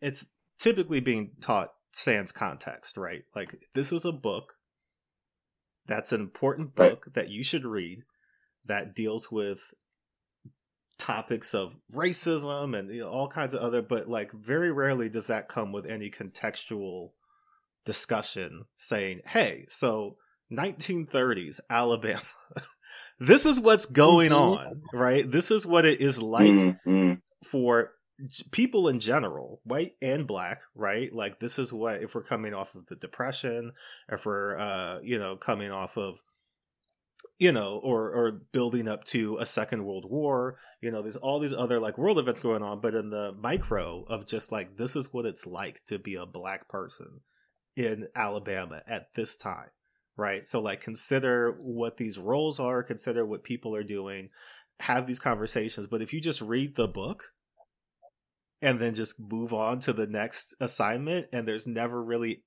any kind of interrogation, specifically looking at it from a modern lens, right? Like, it's not fair in one sense, because like you were saying, Skyler, it was written in the 60s. It's about the 30s. It's a book that, you know what I mean, as well written as anything can possibly be. Things change, times change, things age, right? At the same time, though, like, to look at this book and just accept it as not, I mean, it's fiction, right? So it's not fact, but like, to just say, yeah, right, but as dogma, ideological dogma, right? Like, I guess. this white woman in 1958 wrote this book, and like, from since then, we have always looked back and like lifted this up as like the one book about race in America that like stands the test of time, even though it's written from not just a white perspective, but like centers whiteness to such a degree that once the black character dies, we don't hear from any black people again. Right. Like, that's the end of... Yeah, they're the crux of the entire This situation. doesn't happen without Tom, right? But at the same time, like, we really have to keep the center. And so like, that general ignorance, right, of like, I think if we're even talking about like actionable things, right? Like, I don't like to talk to white people about stuff they can do, because like, I'm not Google or if there's so much information, you have a copy of How to Be an Anti-Racist on your coffee table.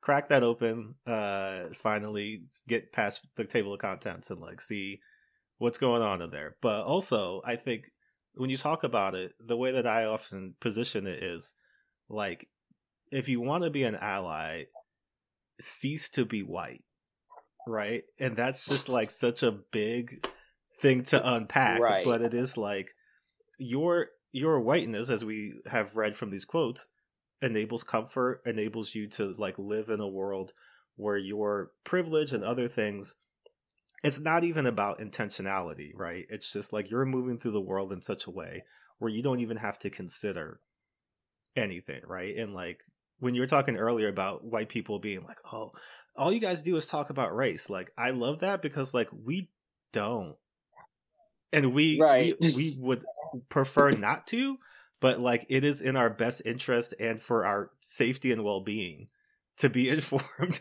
and talk about it. You know what I mean? Like, if it wasn't, that's not something that I need. It's not a thing that I need, that you need to know, so you don't think about it. But like, it's not something that I want to know, but I need to. I don't have a choice. Thing. You know what I mean? It's just like, if you think about it, like, wouldn't it be great if it wasn't necessary? But like, there's a reason that they needed the Green Book, and it's because they couldn't go to places like Macomb, right? Because that's what I've been saying on stage lately too. I've been like talking about like sort of this like reaction that I tend to get, where it is sometimes just like, it's not too much, but it is often this criticism of even like bringing up these things, and I'm like, well, like,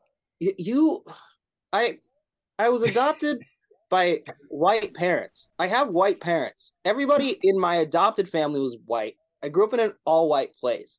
It is so embedded into the bedrock of what my identity is, whether or not I want it to be, as it is for every black person. That's Dubois' thing of double consciousness, of being aware of being black and being a person. It's like a completely different thing when you live in America. That, like, yeah, I'm gonna talk about it. If we're just talking about what my world is, It is like I'm having to exist in the world as a Black person. Also, speaking of like white savior narratives, why do you think I got adopted by white people in the first place? That's why they did it. Because they had accepted things like To Kill a Mockingbird and stuff as centering whiteness as being the savior or the thing that ends racism, when really deconstructing whiteness itself is what does it. And there's no like discussion of that except for very recently in these books that not even that many people read, and they read one of them and then moved on. Well, I think that's the thing. White people want to do too much. That is the default. They want to do the most, and they want to fix it now, and then not think about it anymore. Because now they're hearing it. They're hearing the cries, right? And if we cry too long, you know, bad things can happen in the meantime. So we got to nip it in the bud now, even though they literally have like zero idea. And the funny thing is, they keep trying the same shit, right? Because here we are. Down the line, and I know you're going to bring this up soon, but I kind of wanted to get to this part of the conversation because I think it's apt. Is the new book? Oh yeah, so Go Set a Watchman is the not sequel, advertised initially as a sequel, is actually the like original manuscript to Kill a Mockingbird, and basically is years later after the To Kill a Mockingbird story, where now Scout is an adult. She lives in New York. She's going back to visit Atticus. Except Atticus is now part of the White Citizens Council, and he's like got racist literature at his house. He's like all of a sudden starting to act and say things that, you know, seem very counter to the person that he was before. And like the idea of that book is more so along the lines of her trying to reconcile, you know, the man that she knew as a child to this person that he's become today, right? And like you see Atticus Finch basically become like he got red pilled. Wow. Totally. No, I mean, look, I didn't read that book, but that seemed like I fuck with that take. Right? Because like the book decentralizes the whiteness of the situation. There's no more Tom Robinson, right? There is a Tom. I mean, it has a lot of the same stuff. Like there's like, so it's like the same plot, more or less the same book, except that it takes place in what would be the president in 1950 something. So there's a lot of flashbacks to when she's a girl in like the Tom Robinson case, but there's also, you know, a lot of present day stuff where she's like trying to talk to him, and he's just like, Scout, you don't understand, you know what I mean? These Negroes, the way that they're acting, they're a lot of lip, you know, we gotta make sure, like in the way that they frame it, he's just kind of like, yeah, the NAACP is like coming in here, and like I want to make sure that they don't get too you know, too out of control, you know, they don't stir up too much trouble in my town. You gotta control the blacks when they get there. But that's like, I think that's a huge part of the problem is, and I bet but just looking at the Wikipedia page, very cursory, it seems like a lot of white people absolutely hated it. They lost their mind. They couldn't accept that Atticus Finch could possibly be racist in any way, shape, or form, and B, that like the idea of him succumbing to, you know what I mean? It's just like, is this our base instinct that we just kind of like fall into? Like he was supposed to be better than that, even though again he's not real, he's a fictional character, but like they put so much of their identity and like desires in this fictional character that like even it's like when Beyonce said nigger for the first time and they were like, oh my god, wait a minute. Hold on. Whoa. Everybody, turn on the lights again. See if the lights work. We can still listen to Single Ladies, right? Is that? I'm looking at this Wikipedia page as well, and it seems like that Atticus's stance is that blacks of the South aren't ready for full civil rights, and that the Supreme Court's decision to give them these rights is unconstitutional and irresponsible. So that means that Atticus in this early book is defending, like we said earlier, just simply the law. He's only going with the law as told to him and as he is told. Well, in a lot of these stories too, like you get this idea that this is a grand gesture being made between a white person and a black person, but in reality, it's a very micro interaction between one white person and one black person, and like doesn't mean anything in a larger context, right? Because like, again, let me see Atticus Finch go to dinner at Tom Robinson's house. You know what I mean? Right. Like, let me see Atticus Finch take Tom Robinson to the golf course and not have him be the caddy. Like, let me see him like have any social or like help Tom Robinson get a job or like, and you know what I mean? Like all of this stuff is very circumstantial of like a white person and a black person have been put together in a particular space, work, you know, like they marry into the family, you know, like something like that where it's like now we have to cohabitate somehow. And oh, look at that. We're more alike than we ever, who could have thought? You know what I mean? When it's just like, yeah, but that never trickles out into like their interactions with other black people. It's like, you're the good one that I like. Don't know about those others. You know what I mean? Right. Haven't made my mind up about them yet. But like, I was going to bring my friend Jerome by. I don't know about Jerome. Right.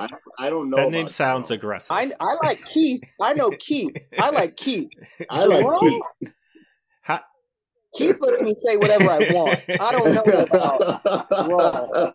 And so I think, yeah, when you look at this sequel, you know, it was very poorly received. One, because it was not a finished book. It was like a unpublished manuscript. So it was kind of like, as a book, maybe not great. But also the idea of Atticus Finch being like a low-key racist the whole time.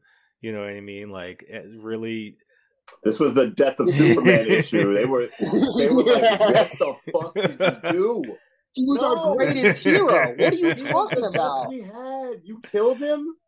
Yeah. You're crazy. Well, I think from there is a great place to transition very quickly around to all the different reviews that this movie got when it came out. Because to be clear, this movie was successful, right? Like Academy Awards that year, nominated for Best Picture, Best Director, Best Actor, Best Supporting Actress, Best Screenplay, Best Art Direction, Best Cinematography, Best Music Score. Art Direction? Really? It won Best Screenplay, it won Best Art Direction, and Gregory Peck won for Best Actor. I bet he did. I bet he also won. They were like, yeah, he won the Golden Globes that year for Best Actor. And they won Best Original Score and Best Film promoting international understanding. I don't think that's a category anymore, but probably the movie. But all that to say that it was very well received, although little spoiler, but our boy Roger Ebert of the Chicago Sun-Times criticized the film for focusing on less on black people. Criticized the film for having the white savior narrative. He said it expresses the liberal pieties of a more innocent time, the early 1960s, and it goes very easy on the realities of small-town Alabama in the 1930s. One of the most dramatic scenes shows a lynch mob facing Atticus, who is all by himself on the jailhouse steps the night before Tom Robinson's trial. The mob is armed and prepared to break in and hang Robinson, but scouts burst onto the scene, recognizes a poor farmer who she has befriended along with their father, and shames him and all the other men into leaving. Her speech is a calculated strategic exercise, masked as the innocent words of a child. But one shot of her eyes shows she realizes exactly what she's doing. Could a child turn away a lynch mob at that time in that place? Isn't it nice to think so? And so, like, you know, not everybody was taking it in.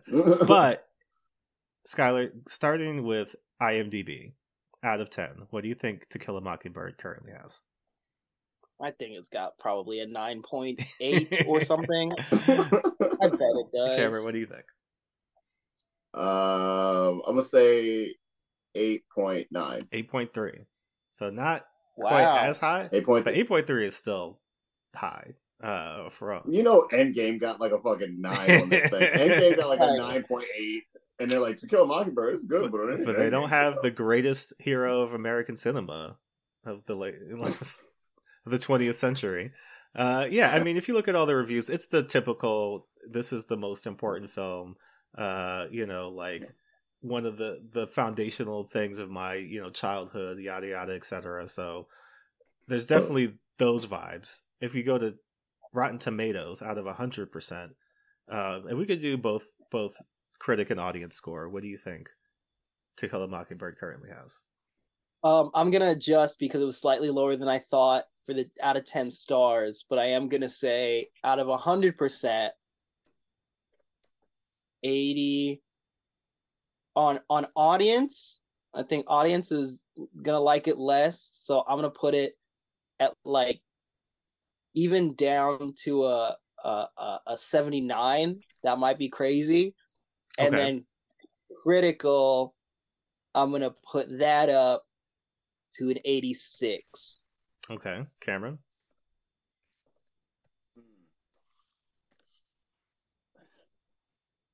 I'm gonna say critics. I'm gonna say because this is tough, right? Because like again, greatest movie ever made, most important movie ever. Mm-hmm. But there are people who are, there's just critics of everything, and I'm gonna say the critics are like 88%, but I'm gonna say the audience honestly is like is more, and I'm gonna say the audience is like 92, but it's close. 93% for both. Wow. Wow. So out of 68 reviews for critics and out of more than 100,000 reviews for the audience, it's got 93%. Wow. Although, again, shout out to our boy Roger Ebert, who gave it a 2.5 out of 4. That's what I'm saying, though. Because didn't have time for that. They out here. He was married to a black woman. He wasn't with the shits. Going lastly to our absolute favorite, Amazon.com. Oh my god. What do you think To Kill a Mockingbird has out of 5 stars? 4. Cameron? 6 stars. 4.8 out of 5, 91% 5-star ratings. Come on. They're people are like, yo, I didn't just get the regular edition. I got the super box set legacy 2-disc DVD edition with all the other, you know what I mean? So it's just like people can't say enough about this movie. And I think it's one of those that just is going to endure without much pushback. Like if you told anybody, I thought that was kind of mid, like to a white person of a specific age. Yeah, exactly. That's fighting words. What? Listen here, buddy. But now we have to rank it on our caucasity ranking scale. So we have 3 levels of caucasity for you, Skyler. Starting with shorts in the winter.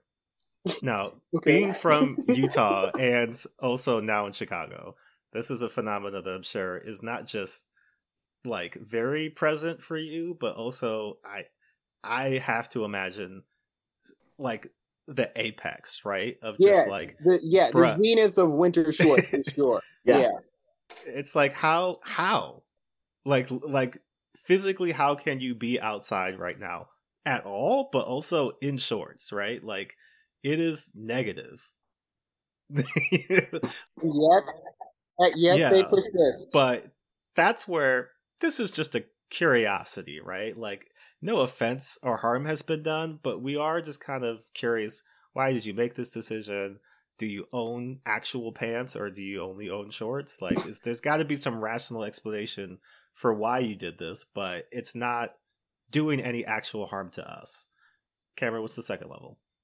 The second level of caucasity is this movie is touching my hair. So now this movie is into your space. Probably didn't ask no questions. Probably was like, hey, what's up? Oh, your hair looks so awesome. Let me touch it. It was like, whoa, hey, not they didn't say, can I like cut you up?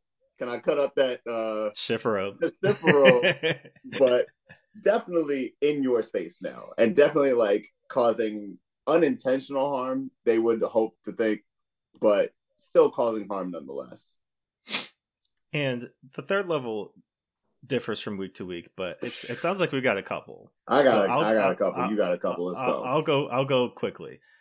First, I am a logic agnostic. I don't listen to his music. Wow, I didn't know you were going here, but yes. But Yep. I'm aware of him. I'm from Maryland. He's from Maryland. You know what I mean? There's a lot of like the whole biracial thing I wrote off as just like a joke because like haha funny, right? Apparently his white side is just like wow. It's almost like it's like Venom. It's like the symbiote is like taking over more and more as he goes along. Yeah. Because recently, in a 2-for-1, he did a cover of Ice Cube, "Good Day," as like an acoustic, almost like it was like close to like a white girl. Well, this is the thing about mixed people, right? This is gonna say, but go on. No, listen to me. Like what you're saying, when you give mixed people money, that's like throwing gasoline on the fire of the whiteness. It makes it flare up. So that money and that fame, it makes his white side flare up even more. So something's going on there because he did like a jazzy acoustic version of it where he sang it. He didn't rap it. Mm-hmm. Oh no! And said nigger in such a way that black people were like, "Huh?" Yeah. Like every time say that again. He's testing us. He's you've been downgraded or upgraded to Octoroon at this point. Because Logic is somebody who I feel like says nigger in the mirror. Hell yeah. To practice before he goes out. It's like Black Swan. It's written on the... He's trying to wipe it up. How it got there, but he's like, get this out of here. Every morning. But that wasn't enough because there was an interview that he did recently with, and I'll see if I can find it as we go along here, but he was talking with a very clearly white man on a podcast. This man says he's mixed. I don't know, I know what you're talking about. He's talking to Theo. What's his name? Dude was on Theo Vaughn. Theo Vaughn. Road Rules turned into wrestler. Yeah. And he was like, hey, like, aren't you mixed? And Theo's kind of like, what? I mean, like, whatever. I'm not really, but Logic is like, no. Like, if you're like, embrace that, you know what I mean? Like you're one of us, like join the, but like not one of us like mixed, but like you're black. You're black. It's cool now. You're good. I'm one drop, dude. I'm telling you, you're black. I've seen this interview on my TikTok like at least 5 times this week, and each time it makes me angry, just deeply angry. Because he is like the moment I've waited for my whole life. I'm gonna say it, and I'm gonna dance, and it's gonna rain on my face, and I'm gonna feel so great. I'm gonna say it. You should say it too. And it was just like, oh my God, stop talking. So there's that. And then very quickly, ESPN commentator and former NFL quarterback Dan Orlovsky had the temerity to tweet, how often do you guys wash your towels? I've been using the same one for 30 days. Should I wash it? No, what? Ugh. Dog. Sir. So that's where white hygiene is at the moment. Cameron, did you have oh my God, that is dirt. 30 Beat days? That. I was confused. Should I wash it? Should I wash it? I'm just asking. Why would you? Oh man, you gotta. Why would you confess that in public? You gotta have people. There's so many people that just say and confess these things that it's like, hey, do you maybe want to? I don't know how this, because my anxious brain, I go, okay, I'm like maybe gonna say like a joke or something to people publicly, but there is this every time I go, is this something that I want to say out loud to people? Because if I do, are they gonna be?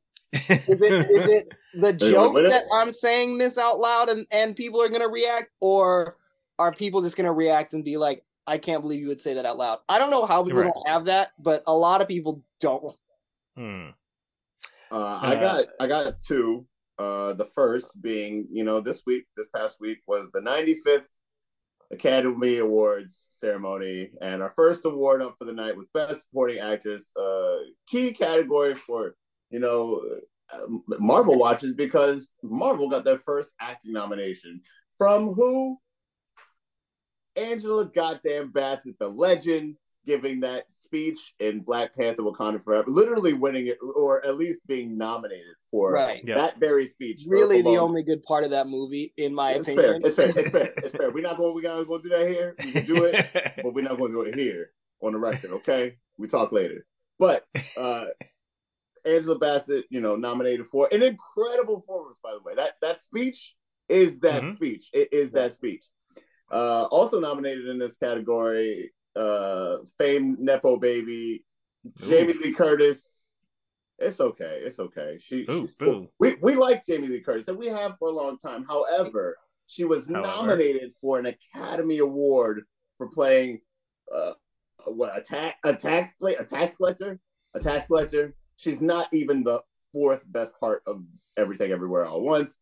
But she went on to win the award. It is canon now that Jamie Lee Curtis has played the better performance over Angela Bassett, which we all have eyes this year, and we all saw both these movies, and we all know that a woman was robbed that night, and we don't know who it was, but we know who it was.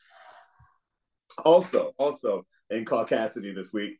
I don't know if you know that the banks are woke, but they're woke. Oh, yeah, they super woke, dog. Your boy Ron DeSantis, who is just somehow still not sure that he wants to run for president in 2024, is coming back at the Trump campaign by saying, recently this week, the two banks defaulted on their loans, but were able to get a bailout from the bank.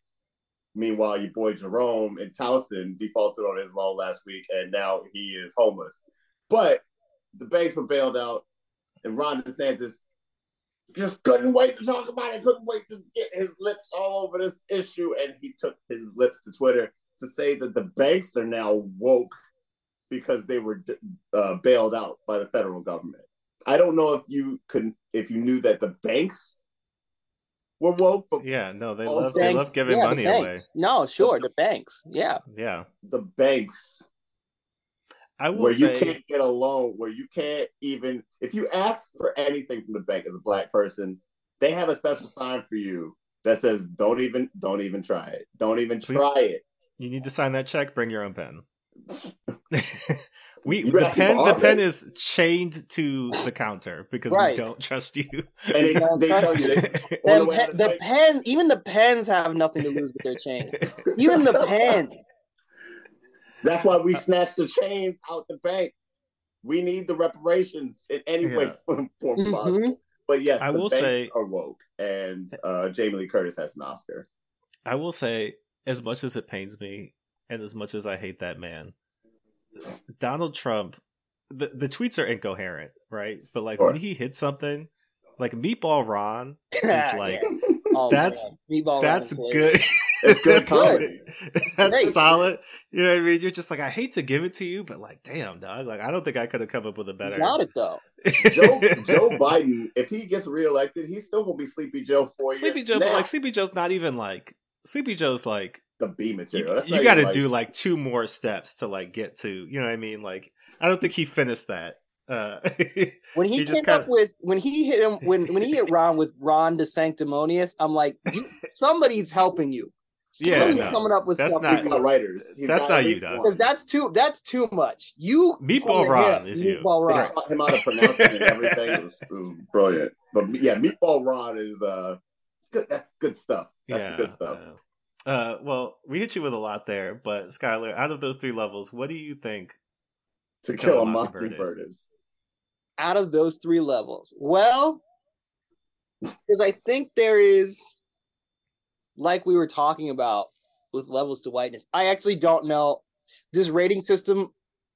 I don't fully get it because we talk about these levels to whiteness, and then there's if it's directly, because I think Caucasity might be different than its relation to harm, me overthinking this out loud.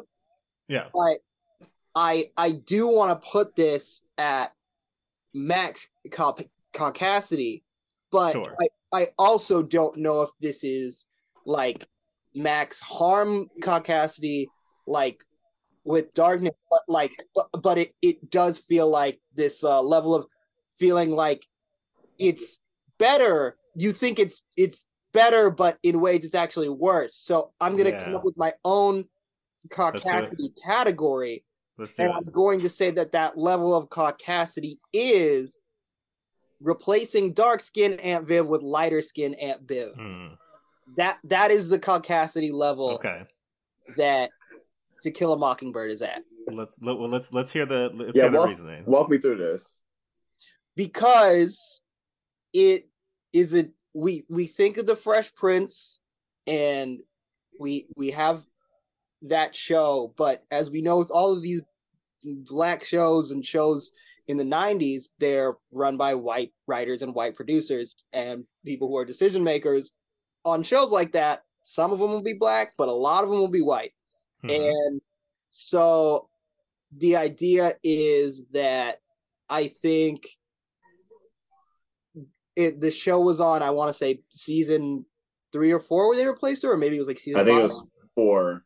4? Yeah. Okay.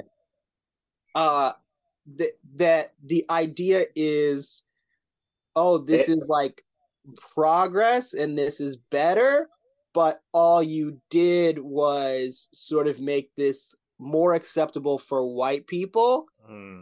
And because that's as far as I thought about it. So that's why I think it's that level of the old bait and switch. Yeah. The old bait and switch, Yeah, exactly. It's the old,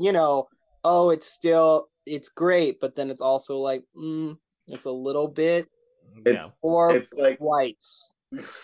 It's like when they had Diet Coke, but then they also had like Coke Zero. It's like it's the same thing you want, but it's just different. Yeah, it's really what I want. Cameron, what do you think? You know what, Skyler? I will say it's a curious case, right? Because, but again, let me qualify. I don't fully get the system, so fair. You're actually the first to not understand the system, and also the first to create your own system. It just seemed like we were making not random comparisons, but it didn't seem hierarchical. It felt whatever the difference is, relational instead of level. Yeah. Hear that. I overthink things. No. This is why this podcast is here. But this does still prove to be a curious case, right? Because To Kill a Mockingbird is it's almost like Macklemore for white rap heads. You know what I mean?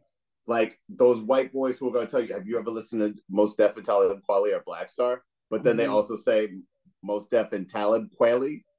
Talib. And then you're just like, okay, well, obviously you've heard redefinition, but you obviously don't know the man's name, right? I've never heard somebody say it out loud, even though he says it on all of his songs. It literally, right? So, but this is what To Kill a Mockingbird feels like. It feels like trying to put me on, right? Yeah. But nigga, I know the music. Mm-hmm.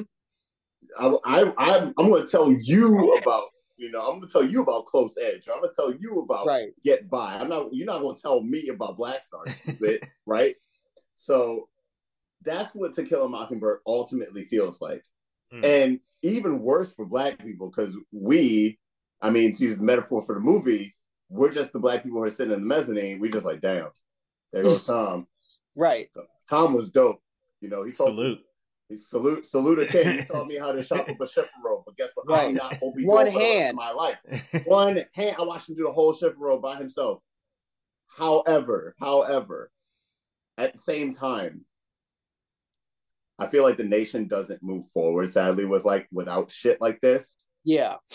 I'm not saying I need a fucking Till movie every year. I'm not saying I don't even need a Till. Very much don't need one at all. Bruh. Unless he's like impervious, unless he's super, where it's a situation where what if it's the superhero revenge film type shit, and he just comes in just wrecking shit. Yeah, what if something terrible? What if he comes in and he's like, that man looked at that white woman and Mattel's like, goddamn right, and then laser beams and the movie's 15 minutes long and it's over. Like, coming to theaters this summer. Oh my god, he's looking at that white woman. We're gonna go kill that nigga. And he's like, you want to kill what? Zap. Yeah. Movie over, right? That's what I want to see, right? But instead, they think I need to see this trauma happen again, and they think I need to hear Tom Robinson go through all this hell before he was mistakenly shot and murdered. They thought they were reaching for the taser, Cameron, but they thought they were reaching for the taser. Literally, they felt the much lighter taser in their hand. But before the body cams even existed, they was like, body cams off. The fact that there's even this middle ground area where like people are like, oh, switch on the body cam, like, oh fuck, I forgot. Like that goes to show, right? And that's the same thing with this movie. Is like, oh, we gotta turn the body cam on. We gotta show everybody that some asshole existed in here, right? Yeah. So, and for that, I don't think it's peak caucasity, because this is sadly the work, Yeah. And it's a good version of the work, because me and Jordan have sadly watched many bad versions of the work. Yeah. Many bad versions of it. I would say, like, I want to give it logic. It seems like if doing the system right, it seems like that's what it should be. Right. Well, because I feel like the thing about it, in terms of if you're talking about harm or danger, is that I feel like it has lulled white people into a sense of like, oh yeah, like I read that, and now I have an understanding of anything. You know what I mean? Like, in the sense of like, what did you? I would love to know white people's general takeaways, and if the general takeaway is racism is bad, why did you need to read To Kill a Mockingbird to come to that conclusion? Know that. But also in terms of like its place within the literary canon and as a film, like I would say if you could just take that out and just replace it with Invisible Man, because I think that will give you more. There you go.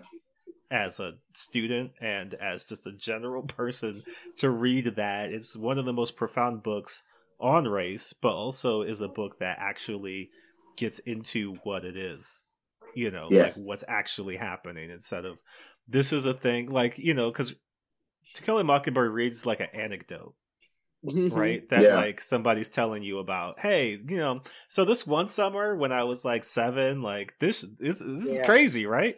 And it's like, yeah, but also like I don't think you took the requisite lesson away from whatever the story is you're telling me. Like, this kind of feels like your summer in Africa and not like an actual like moral lesson.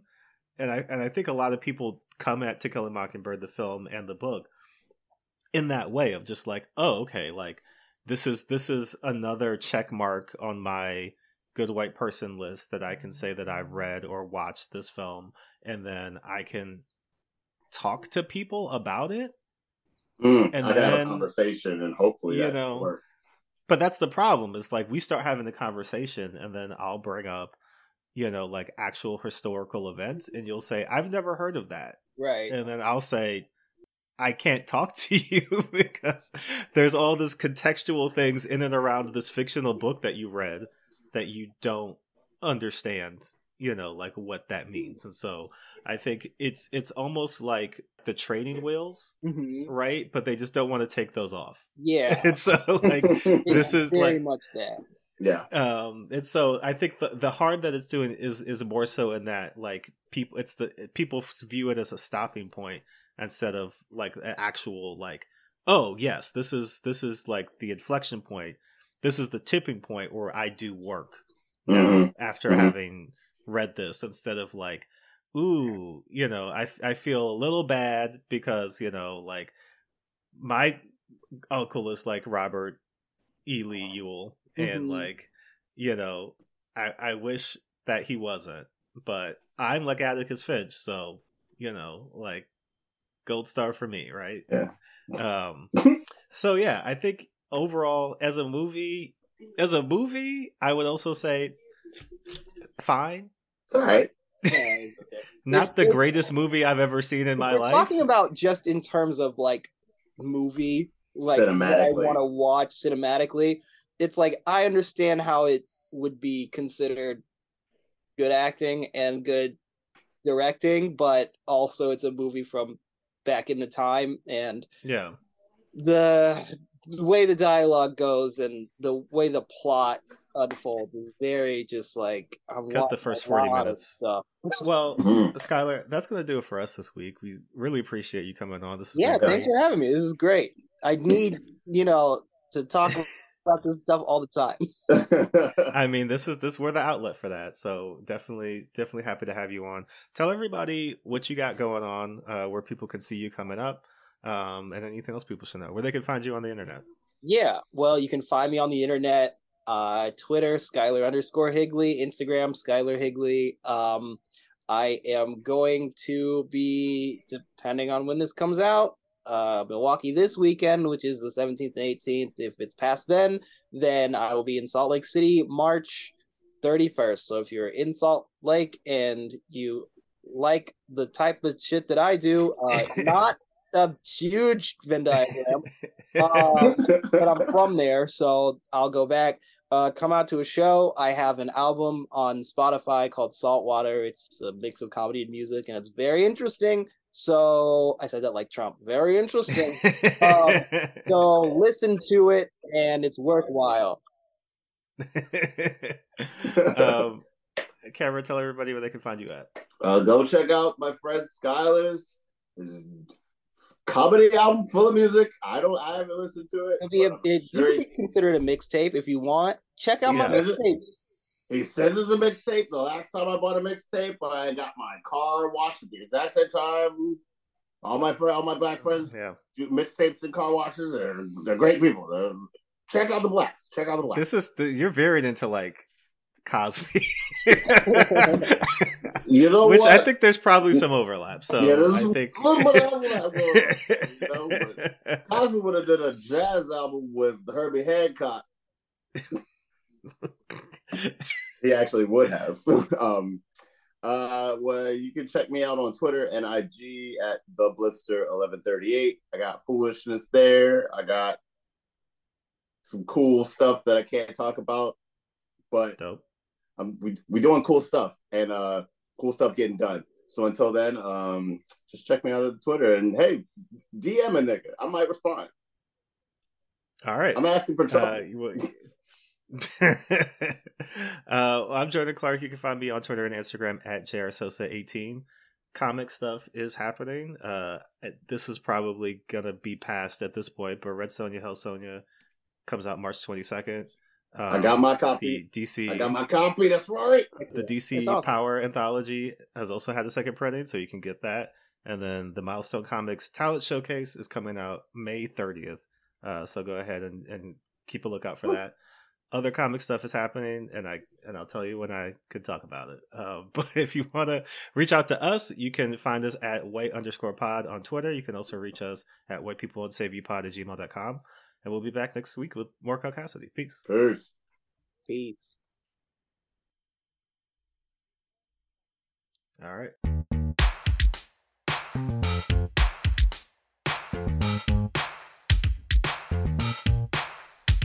You can't save us. We don't want to be saved. You can't save us. We don't want to be saved. You can't save us. We don't want to be saved. You can't save us. We don't want to be saved. You can't save us. We don't want to be saved. You can't save us. We don't want to be saved. You can't save us. We don't want to be saved. You can't save us. We don't want to be saved.